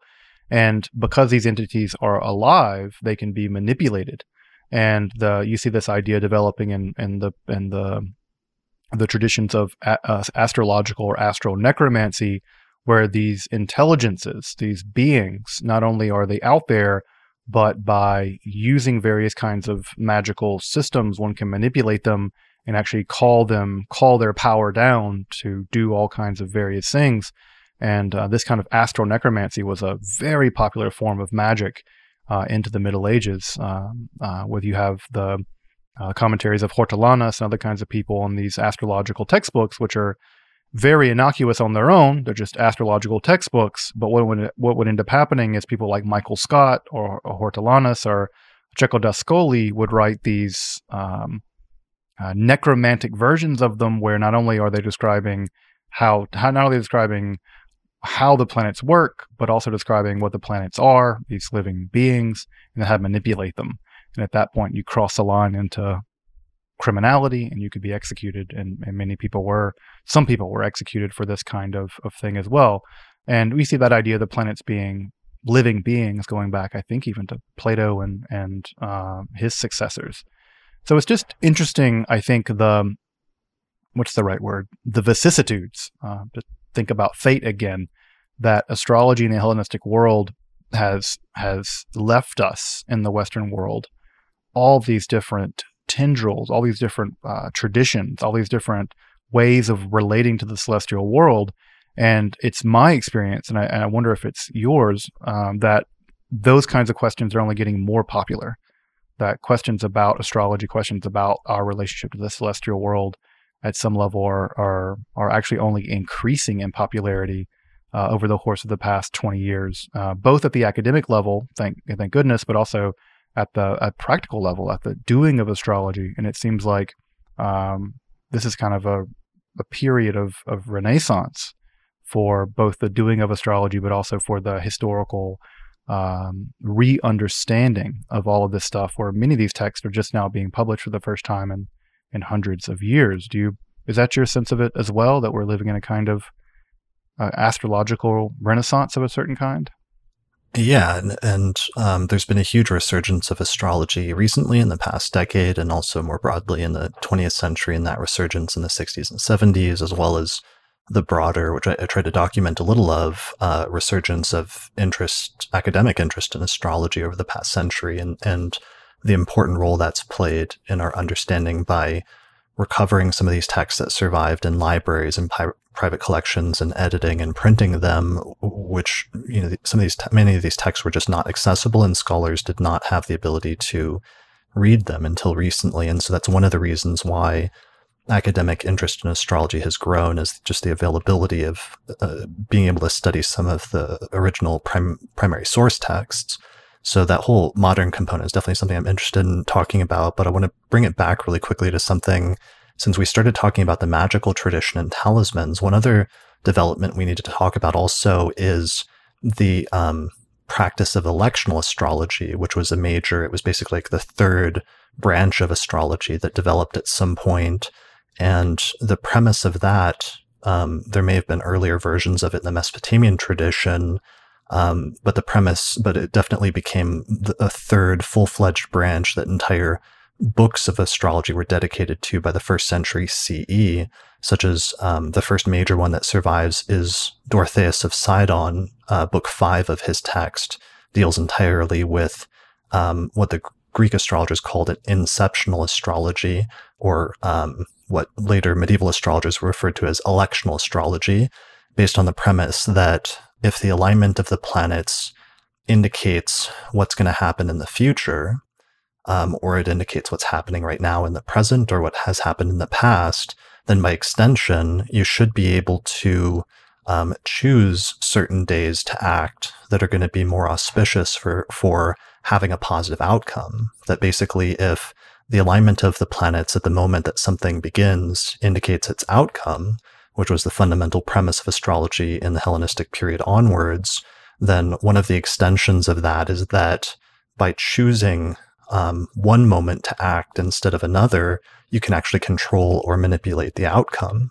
And this led to the whole branch of electional astrology, where astrologers would give you rules for what types of planetary alignments would indicate different types of outcomes, and especially which types of alignments would indicate more favorable outcomes if you're trying to choose a desired outcome. Like, for example, for starting a journey, or for getting married and having a successful, marriage between two partners, and entire things were dedicated to that. So that becomes a very important practice of astrology, where it's interesting because there's some overlap with the philosophical tradition, where around the same time period that you have that emerging, that practice of electional astrology, you also have some of the Platonic authors, and especially the Neoplatonic authors, articulating this conditional view of fate, which some of the modern scholars have really wrestled with and wondered how this makes any sense, and have kind of criticized as being not very consistent. But this notion that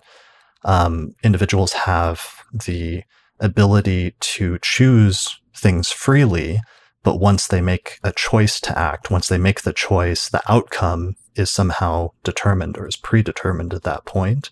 There's some sort of interplay there between either the Neoplatonic philosophical tradition influencing the astrological tradition with its approach to electional astrology, which is essentially the same thing, or alternatively, I tend to think is probably more likely to some extent, is the astrological tradition actually influencing the Platonic philosophical tradition, because the practice of electional astrology is a very practical application of that fundamental notion that somehow you have freedom to act and to choose to act at one moment rather than another, but that once you do make that choice and you initiate or commence the inception of something, using the Greek word katarche, which is the term that was used to refer to this branch of astrology called katarchic or inceptional astrology, that once you make that choice, the outcome is then determined of what will happen in the future.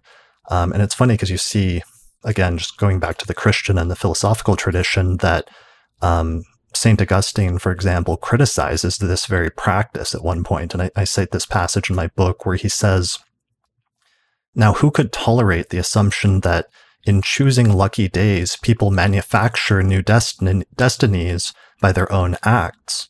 Can a man by the choice of a day change the destiny already decreed for him?" And, in this translation, it's using terms like destiny, but I'm sure the term used had more to do with fate and that concept of fate and being able to choose your fate by acting at one moment rather than another.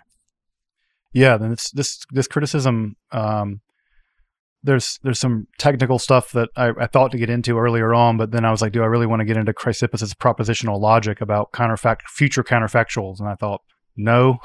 But but that's a big part of Chrysippus, right? Because Chrysippus thinks that there is a degree of freedom because of internal co-fatedness, that because of the way propositional logic works, that there may be future counterfactuals that aren't determined at a specific point, but get determined they get determined at a specific point, but they weren't determined to be at that point. And what ends up happening is, I think it's Cicero really thinks that this is just insane. He's like, you're just kicking the can down the road, because if you chose to do something at one point, what determined you to make that choice? It's like you can't turn determination on and off willy-nilly. Of course, there's all kinds of philosophical ways that I think people tried to solve that, and I think one could bring to bear Chrysippus as one way of solving that. But again, to me, what's interesting about that from the philosophical point of view is just how the practical astrologers just don't seem to care about the logical problem, because they go happily on doing electional astrology. I think my two favorite examples are the founding of Baghdad being done by Mashallah and those guys. But also when you read John Dee's diaries, there are these cryptic hieroglyphs that if you look through his personal diary, they're not quite clear what these hieroglyphs mean. And then you compare it to his astrological diaries, and you begin to clearly see what they are. They're when his wife is menstruating and when they're having sex.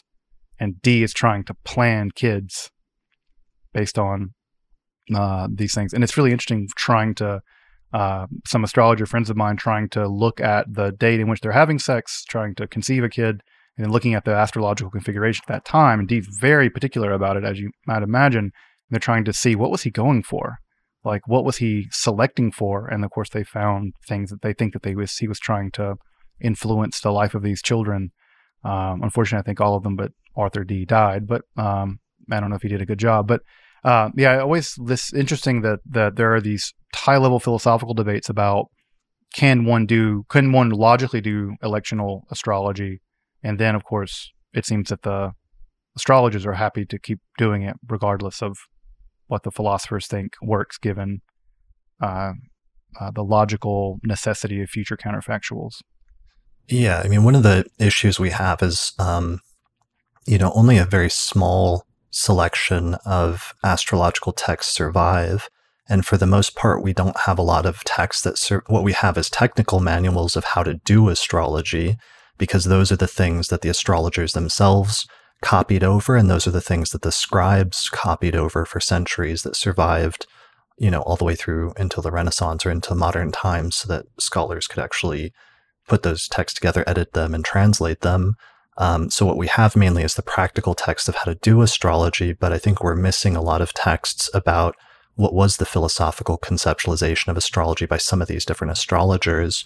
We instead only have these brief digressions sometimes by astrologers like Valens, and that quote on fate that I had earlier that was just this digression that he makes at one point in the middle of a otherwise largely technical text where he's showing birth charts and teaching his students, because he actually ran a school for astrology in Alexandria in the 2nd century, and he was trying to instruct his students how to interpret birth charts and make predictions based on his sometimes textual analysis of the earlier tradition, but also empirical analysis. If he says, this is this technique that worked for me, it's a really powerful technique I'm passing on to you. Here's this other technique, I'm going to outline it, but I don't like it. I don't think it's that effective.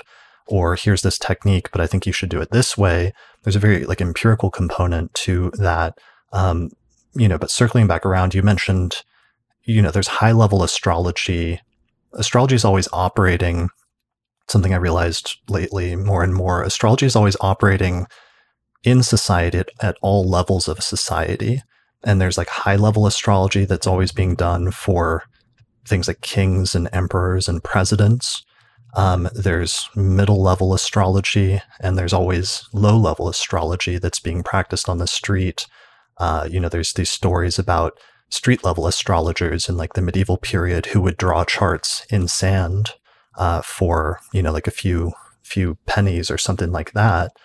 And you mentioned the use of the caliph at the time in Baghdad in the 8th century, who got together a group of astrologers and said, we're going to move the capital of the newly emergent Islamic empire to this new city, pick me an auspicious electional chart for the founding of this new city, which the astrologers did. And we have that chart actually survives, and we know the date of the founding of Baghdad because Al-Biruni preserves that chart for us that the astrologers, Masha Allah and another group picked at that time.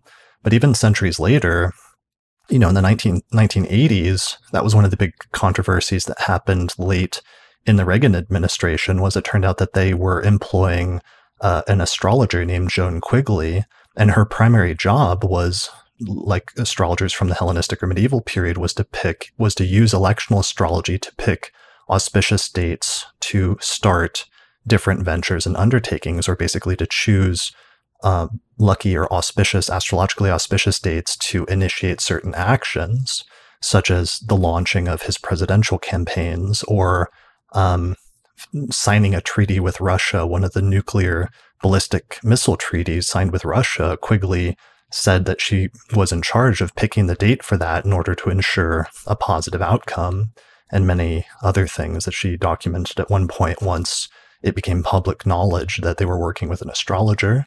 So my point with that is just, we always have astrology operating at all these different levels in society, and sometimes this stratification of it. Yeah, and I think that's certainly true. It's certainly true of magic as well, where magic is always operating in a spectrum at every register of society, and also that we have, for instance, from the Hellenistic world, we have the Greek magical papyri, which are a huge amount of forms of magic ranging from lots of different levels of society. What we don't have from the same time period are many technical manuals about how exactly magic was supposed to work. With the exception at some level of people like Iamblichus and the Egyptian Mysteries gives us some clue about how he thought maybe magic worked and things like that. But yeah, the technical manuals, the technical doing of magic, we have lots of evidence for how exactly it was supposed to have worked. There are very few philosophical documents describing this is how exactly it's supposed to, this is the causal mechanism, this is why it works. And I think that's interesting that, at least on the astrological front, we do have a good bit of philosophical data about how they thought it worked, at least in the rough philosophical sense. But it's interesting that the philosophical side of things, and this is true of the Hermetica as well, right? That we have a lot of technical Hermetica that describe astrology and alchemy. We have a lot of philosophical Hermetica that describe the worldview of some of the people writing some of that stuff, but rarely do we have someone writing both at the same time. Right. Yeah. And it's I don't think it's because that didn't exist, in the ancient world, because occasionally we do have high-level scientists and philosophers like Claudius Ptolemy who, are explicitly not just trying to write practical texts, but are also writing very detailed philosophical not just defenses, but justifications for and providing a philosophical outlook for what they're doing. And we sometimes see practicing astrologers like Valens, whose manual is 95% practical knowledge, but we do occasionally see him making digressions and these sort of inklings of what the broader philosophy is. It's just that some of the philosophical stuff was not the stuff that got copied over by scribes for the most part, because it wasn't as important as the actual technical doing of astrology. And that's really always what the astrologers themselves are the most interested in passing on, because it has, practical value. Mm-hmm. Yeah. And I wonder to what degree the technical versus logos distinction which played a big deal in especially the Attic world, where technical arts were looked down upon, as opposed to more philosophical arts were looked more highly at. I wonder if that was also beginning to break down in the Hellenistic world. And it's interesting that not just astrological and magical manuals survive. I think one of my favorite genres of Hellenistic literature are technical manuals translated into verse, where we get technical manuals on things like beekeeping, where the people would write these manuals, but they would put them into verse, and they preserve. We know a lot about Hellenistic beekeeping practices, which is interesting because these manuals survive for various reasons. So yeah, I wonder what might be the reasons why some of these didn't survive. Because I'm trying to think of any other philosophical magical texts from that time period that were written that we know were written but are lost. And none of them are jumping to my mind, but it's amazing also how much more we know about what existed of philosophical literature that was lost, but also of astrological literature, that we know the list of all these books that existed, and we now know that they're no longer extant, which is a great pity, of course. Yeah, well, that's one of the issues is there's a parallel with astrology, with Hellenistic astrology, in that what we mainly have is some later third and fourth and fifth generation astrological texts from the first and second and third centuries CE, which are all drawing on an earlier collection of foundational source texts from the first or second centuries BCE. But for the most part, we've lost all of the foundational source texts from the first and second centuries BCE. We just see references and snippets and very occasionally like excerpts from some of them in later authors like Valens. So where he'll cite this text attributed to Nechepso or to Petasiris or to Hermes Trismegistus or Asclepius. And these weren't just like mythological names that were being thrown around, but instead it seems like these were early foundational texts that were ascribed these names of legendary sages and philosophers and kings from the past in order to perhaps give them greater social credit or to show some sort of cultural indebtedness. We don't really know. There's lots of debates about why those texts were written with pseudonyms. But all we know is just that we're missing a bunch of the foundational texts in the same way that with Stoicism, we're missing most of the early foundational texts from Chrysippus or Zeno, but we know that those existed because of the later references and snippets of them in authors from the first and second and third centuries CE. No, that's right. I mean, people forget that Plato, we have Plato's dialogues, but we have none of Plato's discourses. They're all lost. Right. Ditto with Aristotle. We have Plato's discourses, but none of his dialogues. They're all gone. And that's crazy with Aristotle, the notion that what we have is like his private notes. It's not even his public stuff. We have lecture notes, we have students' notes, some of the stuff he probably wrote down. We have fragments of things like the Poetics that aren't complete. Yeah, it's a mess. And people also take for granted that everything we have of Aristotle survived in one collection of manuscripts. Right. One. It was found in a basement in Rome. It could have easily gotten flooded and that was it. And Aristotle would be someone we know by name and nothing would have survived. Yeah. So it's just, I mean, when you go, I always tell people that if you read Diogenes Laertius, the biography or gossiper about the philosophers, really, he's to be trusted as far as you can throw him typically. But one of the things that he leaves us that's invaluable is lists of everything that people wrote. And if you want a laundry list of tragedy, just read Diogenes Laertius's list. And again, 705 books Chrysippus wrote, and not a single one survives. Yeah. We're lucky to have anything at all, frankly. And also with astrology too, and magic, considering that the hostility that astrology faced by the rise of Christian hegemony, that any of that stuff survives. It's just, we're very lucky. And I want to mention a few things in relation to that. One, you mentioned verse texts, and it's actually really interesting that a bunch of the Hellenistic texts that survive, the astrological texts, are written in verse, right? Even though they're technical or instructional manuals. And one of the reasons for that is that it's a lot easier to remember and to pass down a text that's written in verse because it has a sort of internal consistency where you know what rhymes and what the words should be in order to fill out the rest of like the stanza. And it's also a good mnemonic device to remember the instructional rules by having like a catchy tune that you can actually remember that's written in the form of a poem rather than just a list of rules where different words or letters or entire paragraphs could drop out and you have no idea that something's missing. So, the text of Dorotheus of Sidon, which was hugely influential, written in Greek in the first century, survives partially in Greek and partially in Arabic or Persian translations, and was so influential in its 5 books, partially because it was written in verse.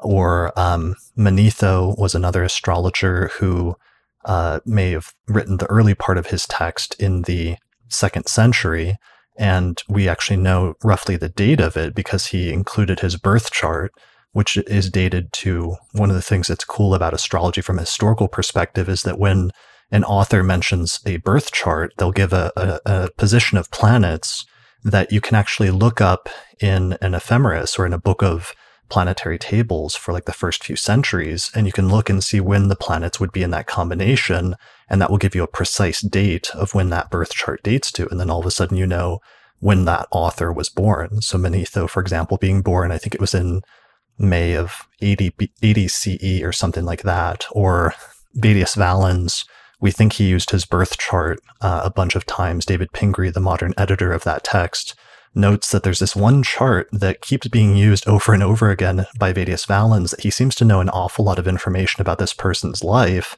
including this person's like conception date and when this person was involved in like a shipwreck and all sorts of different things like that. And if it actually is Valens and his birth chart, then we know that he was born in like February of 120 CE. And that roughly lines up with his known timeline for other reasons. So, I just wanted to mention that, and mentioned other texts, a number of other texts that were written in verse, like Maximus or Manilius, the most famous of the Latin authors. And weirdly, one of the earliest astrological texts that survives is Manilius, which is written in Latin sometime in probably the early 1st century CE, during the late reign of Augustus or early reign of Tiberius, probably. And again, that's another verse text where Manilius was kind of taking some technical knowledge and showing off by putting it into verse, and showing how clever he was by taking this really dense technical information, but being able to put it forward in a aesthetically pleasing poetic form. Mm-hmm. Yeah, I mean, Virgil's famous for this too, right? His Bucolics basically is how to be a farmer in verse, which was such a strange... in many ways, it seems so strange, but now it's a classic of Western literature to take these technical things and to put them into Greek. Be a fun project to do that, to take the warranty for this camera and translate it into meter, and maybe it'll survive for 2,000 years. The operating manual.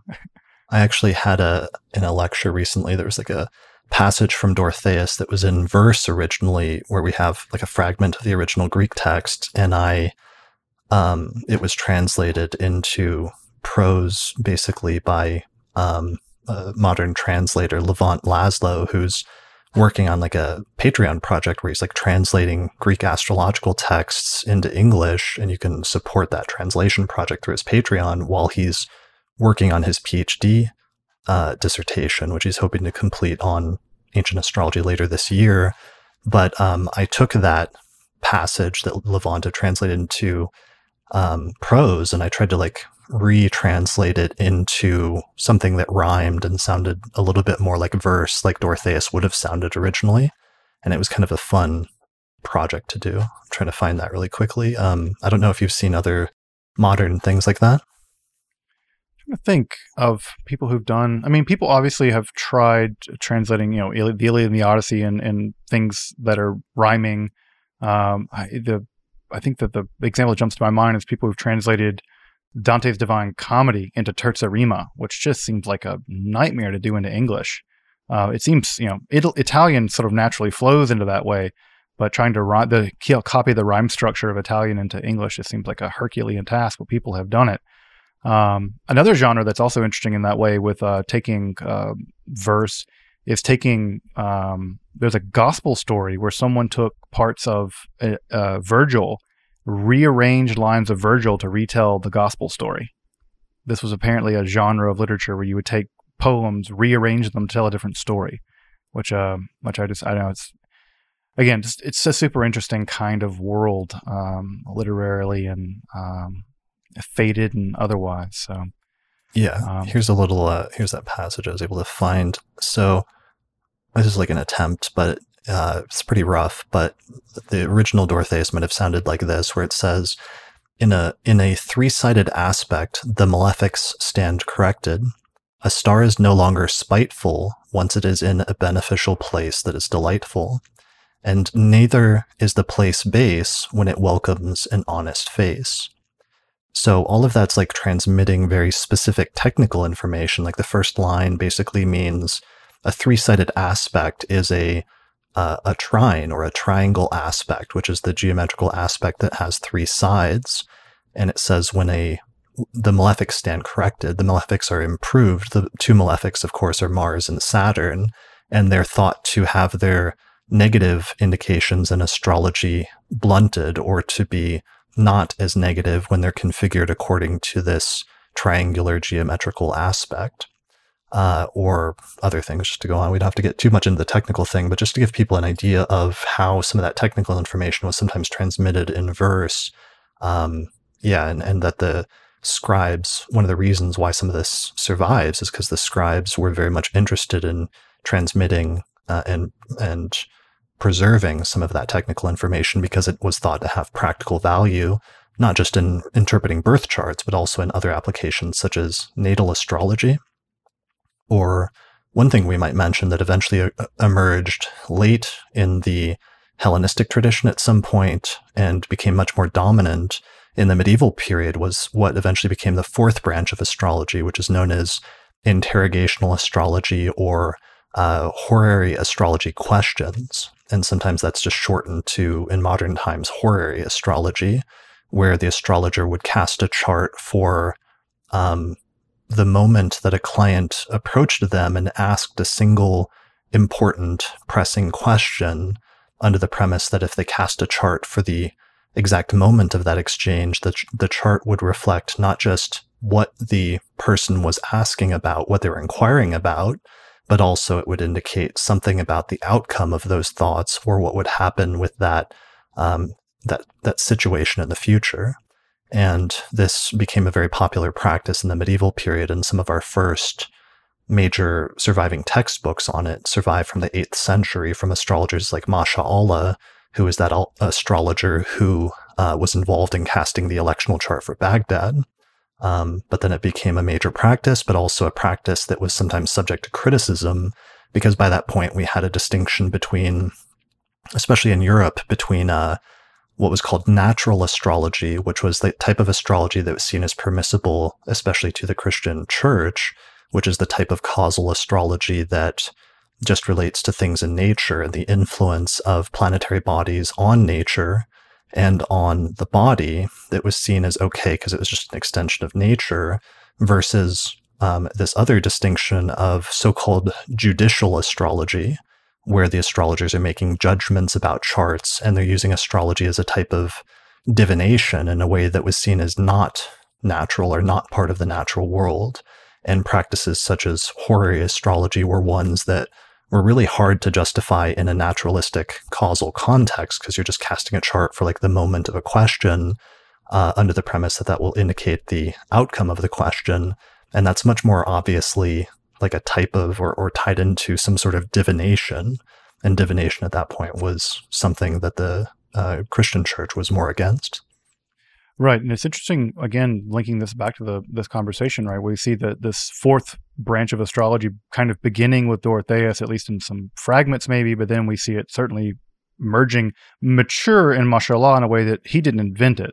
He's clearly inheriting this tradition from the Hellenistic world at some level.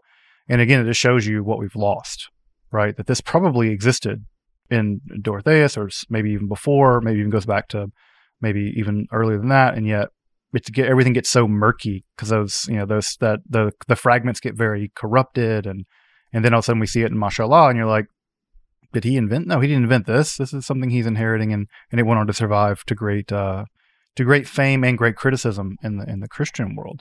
So again, it's just one of those places where what we have and what was, it's you've seen the joke of the archaeologist, right, where they pick up one piece of a column and it shows the thought bubble coming off from the archaeologist, and then it's like a giant thought bubble of all of like a city, right? All they get is the fragment of the column, and then they can see the entire city. What we have that survives are often these just tiny fragments of things, and we have the task of trying to reconstruct some of this incredibly fascinating world that was Hellenistic astrology, and the world that in many ways gave birth to the astrologies that have come to exist both in the Middle Ages and in our world. So it's it's been a really great conversation, Chris. Hold on, any final ideas? Yeah, before we wrap up that segment on horary, I just want to mention, because that was one of my first real research papers on astrology in college that I got really into, was trying to reconstruct the origins of horary astrology and figure out what happened with that gap where, like you said, it's like there's just little references to it in Dorotheus in the 1st century CE, and then all of a sudden you have full textbooks on this entire branch of astrology by the time of Masha Allah in the 8th century. And in Dorotheus, it's initially just this almost like a couple of throwaway lines where it's seen as a secondary or tertiary moment of importance that you could ask a question, or you could cast an astrological chart for a moment of an inception that you can then cast a chart for to determine the outcome of that inception in the future. But the primary one initially is the moment that the event happens. So Dorotheus says, if you want to learn about the future of something, cast a chart for the moment that the event began, and then interpret that, and you can determine the outcome. But then he says, if you don't know when that thing happened and when it began, then cast a chart for when the client first learned about that event or that moment, and that chart will tell you the outcome. And then he says, if you don't know that moment, if the client doesn't remember what time or day it was when they learned of the event, then cast the chart for the moment that the client asks you or comes to inquire to you about the future. And then that chart will tell you about the outcome. So it's just a couple of lines in Dorotheus that refer to that in the 1st century, but then eventually that grows and becomes this whole 4th branch of the tradition that became very popular and very prominent by the time of the 8th century. But it's just, again, one of those examples I wanted to mention, just because astrology is something that's always constantly growing and changing. It's not a fixed singular thing that's just static, but it's something that new things are being added to, and there's new applications and new modifications of constantly in different eras. And astrology also goes through these periods of, being very popular during different times, and then other times falling out of popularity or being a fad for a little bit, for a century or 2 or 3 centuries, but then being suppressed at different points for different reasons, and then eventually coming back, and so on and so forth. And it's a very long history. It's just had many different variants and variations and forms, but it's something that's been with us in Western society, especially for a very long time now. And that's one of the reasons why it's so important to study, because it's been a major part of culture and society for such a long time. And it's had such an important influence in ways that are sometimes we don't realize until we really start to look into it and realize just how important it's been. No, I completely agree. And I think our conversation tonight shows that when we think of perhaps philosophy being rational or whatever, and astrology being perhaps being more mystical, maybe that's a misconception, but I think a popular misconception, where we can see where for hundreds and hundreds of years, philosophy and astrology set, and science and everything else set side by side, not always agreeing about how everything worked, but all agreeing that this had to be worked out. And I find that to be the interesting thing, that they couldn't quite agree about how it worked, but they could all agree that it had to be worked out. And you're absolutely right to say that a history of Western thought, of Western science, a history of the way Western people, whatever Western is, how they related to the heavens and related to fate. If you're going to have a history of that and leave out astrology, you basically leave out 90% of the conversation. This wouldn't be a very good history at all. And you mentioned, science and philosophy, or the dichotomy between science and philosophy, or science and religion. And really, astrology is important because it is one of those weird subjects that straddles the line between both, between science and philosophy, or between science and religion.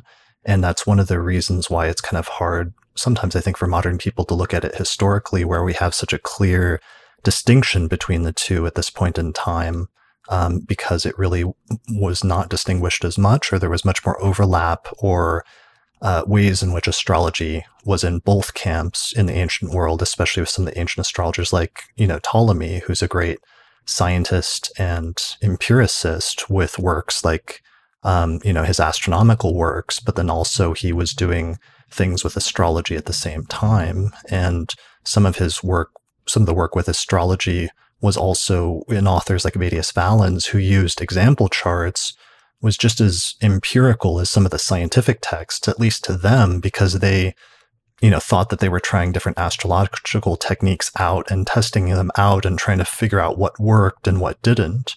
And sometimes that practical focus was, paramount to them much more than the philosophical focus of how does this work or why does this work?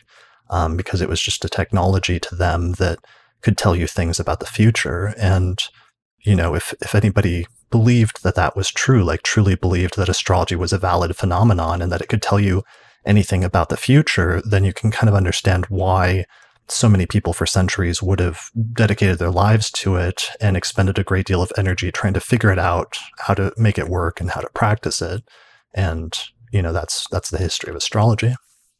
No, absolutely. And again, I think that, this relationship of the future, and is it fated and is it not fated? To what degree is it fated, and to what degree can we know? That's going to remain a perennially interesting question, both scientifically as we try to predict the future using whatever scientific tools we have, but also philosophically about the nature of free will, the nature of compatibilism, the nature of determinism. None of those questions are going anywhere. And insofar as none of those questions are going anywhere, I think astrology is always going to be, will long be part of that, conversation. Yeah. I mean, who doesn't want to know not just the future, but their future? It's one of the most tantalizing ideas and tantalizing pieces of technology, to the extent that astrology, if it could say anything about the future, just becomes not just a philosophical question for people living in ivory towers, but it becomes a very practical level of practical question or practical technology of, if you can know the future, what can you do with that information? And there's a lot of different ways that different people have applied that or have tried to use that information for, either to improve their lives or for self-gain or what have you. Just the notion that they could somehow figure out what was going to happen in the future, which is one of the greatest, questions I think that humanity's always wrestled with in some form or another. I think you're absolutely right. Well, speaking of the future, I think a future conversation I'd love to have with you is the sort of, also we've dealt with some of the philosophical issues around astrology, but also thinking through some of the philosophical challenges to astrology, which we touched on a bit tonight. But it'd be great to have you back on again for more of in the same way that philosophy has also had challenges to magic, it's also had challenges to astrology, and thinking through some of those challenges also again reveals some of the really interesting things about both of them and how they operated and how they were practiced and how they continue to be practiced. So maybe that will be a conversation for a future time. But I think that requires both of us to wear different hats, and these conversations are already heady enough as it is. It's amazing how much time we get through. Yeah, I'm surprised at how much we cover. This is amazing, and I really enjoyed this. So thank you for doing this with me tonight. There's two issues. One of them, I've tried to steer away from talking too much about the practice of contemporary astrology and contemporary views of astrology in this conversation. So that's certainly something we could talk about at some point in the future in a separate discussion, which is how astrologers these days deal with and conceptualize some of these issues and what the practice of astrology looks like in the 21st century, as opposed to in the first century and in Greco-Roman times, as we've been talking about here in this episode. And then a separate question or a separate topic we might do at some point is that I've wanted to do, and I haven't had a good person to do it with, but I think you might be the guy, is addressing some of the skeptical critiques and attacks on astrology in the ancient world, especially.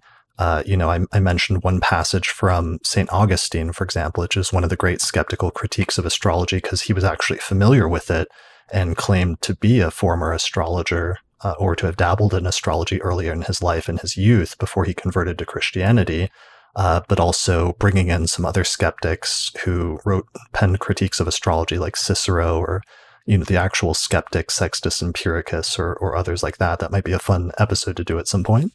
Yeah, I think it'd be great. Yeah, bringing in Sextus Empiricus and some of the academic skeptics, but also people like Pico, who wrote a an attack on astrology, and even some of the modern ones, I think, from people like Thomas Kuhn and Karl Popper, and they're more modern, they're more modern attacks, not on astrology per se, but thinking through this demarcation problem, right? What is a science and what is not a science? How do we legitimately get knowledge and how do we not? And I find that question around the demarcation problem interesting, but also questions around these historical criticisms, the twin arguments and stuff like that. So yeah, I would love to have those conversations. Would be great. I'm always the kind of person who I don't want to go on someone's show or have a conversation that's just adversarial, because I find those conversations to be just often not terribly enlightening.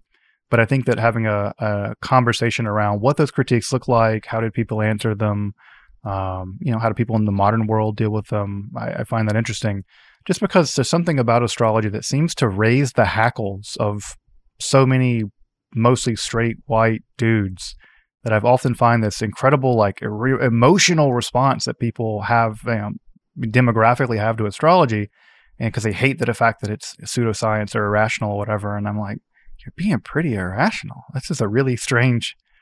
It's a strange kind of response because how rational you're being. So yeah, I think the psychology of that is really fascinating. The historical reality that's fascinating, and also these philosophical challenges through history that astrology has weathered incredibly well. I'd be curious. Yeah, it'd be interesting and fun to talk through them, given your enormous expertise, both on the practice of astrology now, the astrological community now, but also your deep knowledge of the history of both practice and theory. That'd be a great conversation. Yeah, definitely. And also because there's always been historically an exchange. It's been a dialogue between astrologers and skeptics and astrologers. And it's interesting sometimes historically to see how the practice of astrology reacts to, or how astrologers respond to and react to skeptical critiques of astrology. Like some of the modern academics have pointed out how some portions of the very first book of Ptolemy's text, where he's introducing and outlining the philosophy of astrology, partially seem like they're responding to portions of Cicero's critique of astrology from the 1st century BCE. So there's some ways in which sometimes astrology adapts to some of the skeptical critiques or the arguments against it, and takes into account those arguments in interesting and sometimes innovative or surprising ways. And that's one of the most interesting things to explore, or also seeing what the skeptics are attacking of astrology and how that sometimes tells you and gives you more insight into what astrologers believe in different periods. Like the fact that none of the skeptics in the early first few centuries, even though they attack natal astrology and the idea of birth charts, or they attack mundane astrology and the idea of applying astrology to nations, or they attack electional astrology like Augustine did and the selection of auspicious days, none of them say anything about the practice of horary astrology, which is one of the things that sort of tips you off that maybe it wasn't practiced as widely early on, and there was like a developmental period, because later in the medieval period or during the Renaissance, you do have skeptics like Pico who do openly and quite strongly attack horary as one of the weakest or most obvious targets of criticism because of its premise as being seen as the least defensible. So that's another reason why some of the skeptical critiques might be interesting to talk about.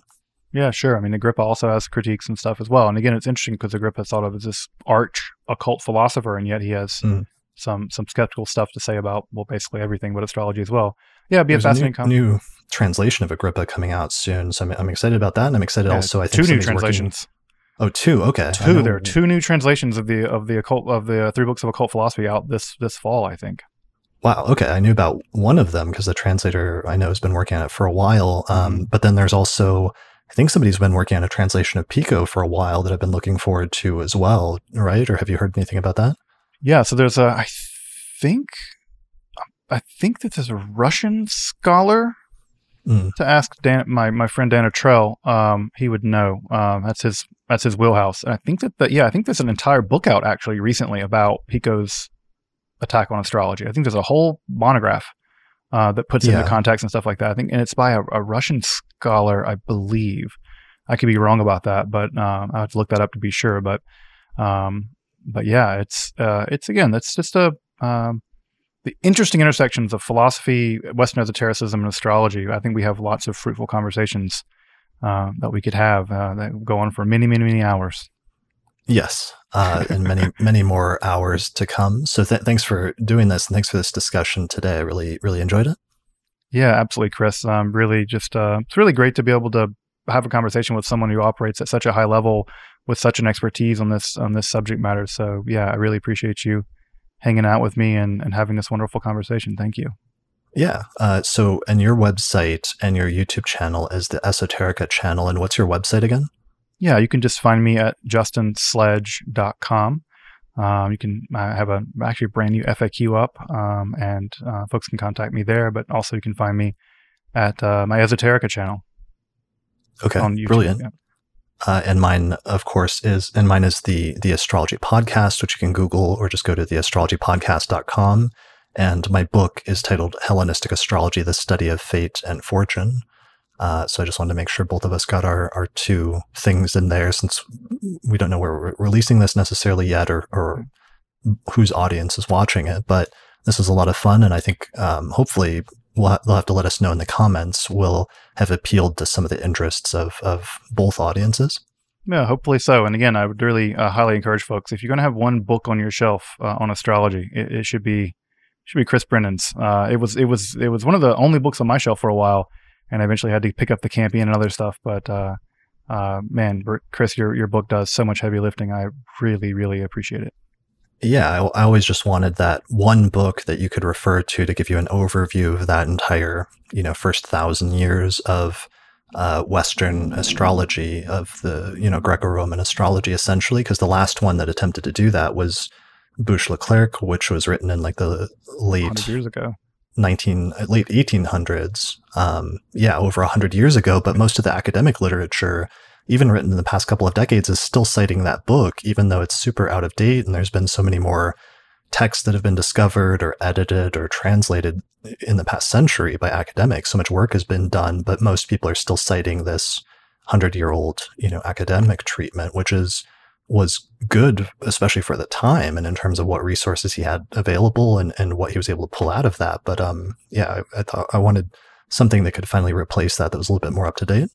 That's great. I mean, I will say that the same is true for Hellenistic alchemy. Hellenistic alchemy is still the main text is still the Berchelot text from 100 years ago. There's been no the same, literally the same guy.